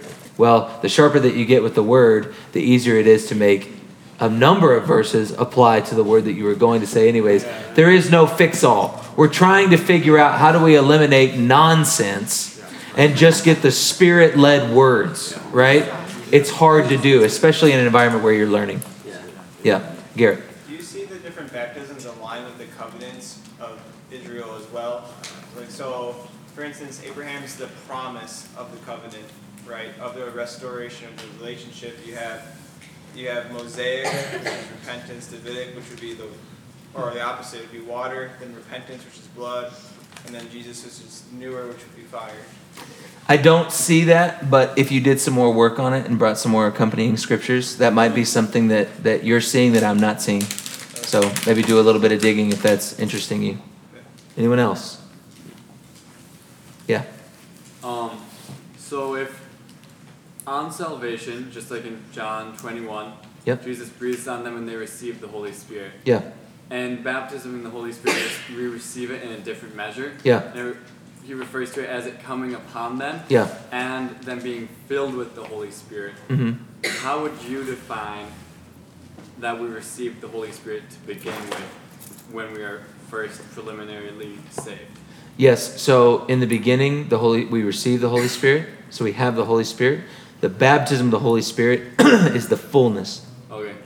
So in Nick's message that he preached, he talked about how the oil was sprinkled in the beginning, but then the oil was given in greater measure through the orderly worship of the priest's service in the temple. Okay, so there's two measures of oil. We see the Spirit present at them moving through the waters, right? So as they're in the desert, the pillar is leading them through the desert. They're surviving. Yeah. They're getting the food they need, the water they need. Their shoes aren't wearing out. Their clothes aren't wearing out. Where do they go to the bathroom? I don't know. We teach them to go to the bathroom outside the camp. But the thing is that they're just surviving. Okay. But they see miracles. They're watching the Lord move. The difference is when they're baptized in the Holy Spirit. What I'm saying is allegorical, crossing through the Jordan. It's like a baptism in the Holy Spirit. Now what do? Now they're in the promised land. They're defeating giants. They're inheriting their land. They're occupying what was theirs. So the difference would be you receive the Holy Spirit initially. That's the faith that you need to believe. That is us receiving salvation. That's us receiving the word of truth. And we can only do that by the Holy Spirit, right? Yes. Something happens, though, when we step into the fullness and we now recognize this is what I was called to do. I need the power to go out and accomplish it. The Holy Spirit comes on us in fullness, and now it's not just that we're believing. Now we are actually taking part in bringing the kingdom of God to this world, right? Many believers are stuck in a just surviving state today. Not furthering the kingdom, but just surviving. I would say it's like they're wandering around in the desert. No growth. Not inheriting the promised land, not defeating giants, not advancing the kingdom. Do you see? Yes. Okay. Thank you. Cool. Yes. Last one. So you kind of maybe answered this question, but something I wrote down was, why do we not hear words in tongue and interpretation in tongues during worship as much as maybe like a prophetic word? You kind of mentioned like maybe it's like there's fear that we don't want to speak out or step out of faith. I think that there's some fear. I think, I love all you guys. We're all friends. We're all family. I think that there's a lot of fear, among us, even this group here. You guys are dynamos. Seriously. When I came back from Israel and was surrounded by, I was so over the moon, elated just to be around you guys. I'm not even kidding. We love you guys so much, but there is a lot of fear in this room with many people that are here. You don't recognize who you truly are in Christ. And so you're holding back and you're not stepping out in faith and you're waiting for someone else to do it. And you guys have fear in this room. Many of you sitting here have fear in this room, and you have to say enough. And you have to start stepping out. If you don't, other regulars will continue to say the regular things. But if you want to see this group of people move forward into a new place, then you're going to have to step out.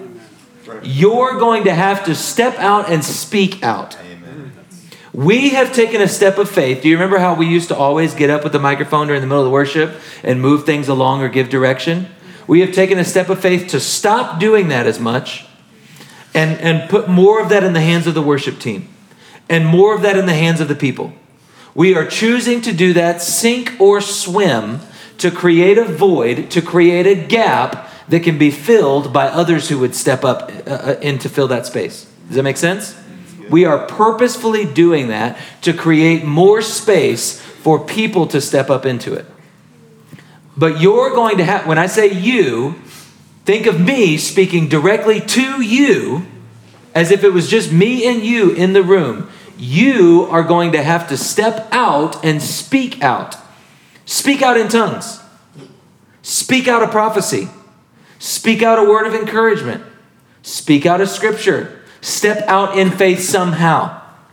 And if we collectively will do that, then in the same way as people speaking in tongues and praying in the Spirit to stir up an atmosphere, it will stir up our maturity as we're moving forth as a body. But you, I am speaking to you, must be the one to do it. It is not someone else's responsibility. It is your responsibility to edify the body when you come in here for worship or when you go to home group or a Bible study or whatever. It's your responsibility. Amen? All right. Yes, sir.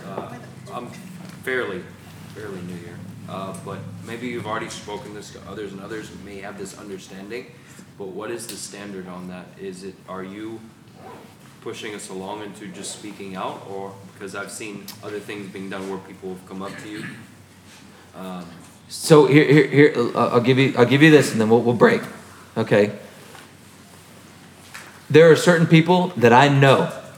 When I listen to them speak out, and most of us know, I would say that most of us in here probably have pretty good discernment, which is probably why there's also some fear in not speaking out, because you know when someone messes it up and you're like, ooh, they just messed it up. I do not want to be like that.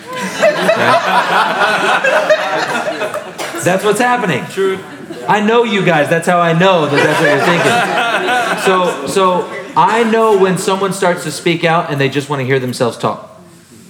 And they're speaking out, and they go on, and it's like, my goodness.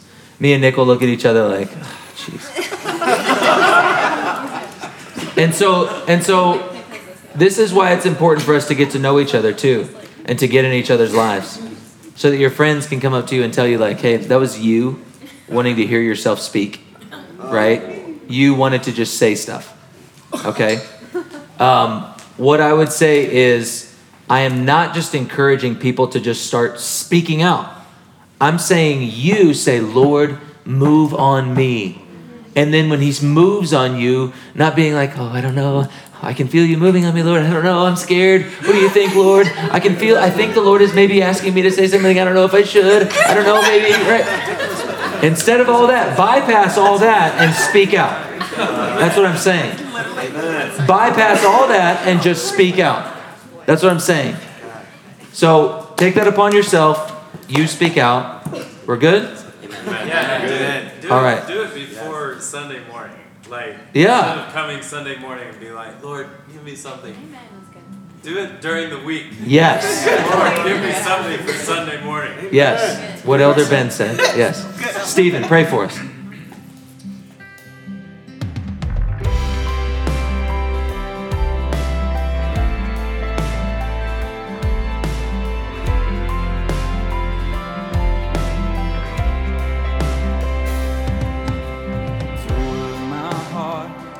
Painted by your blood, you say that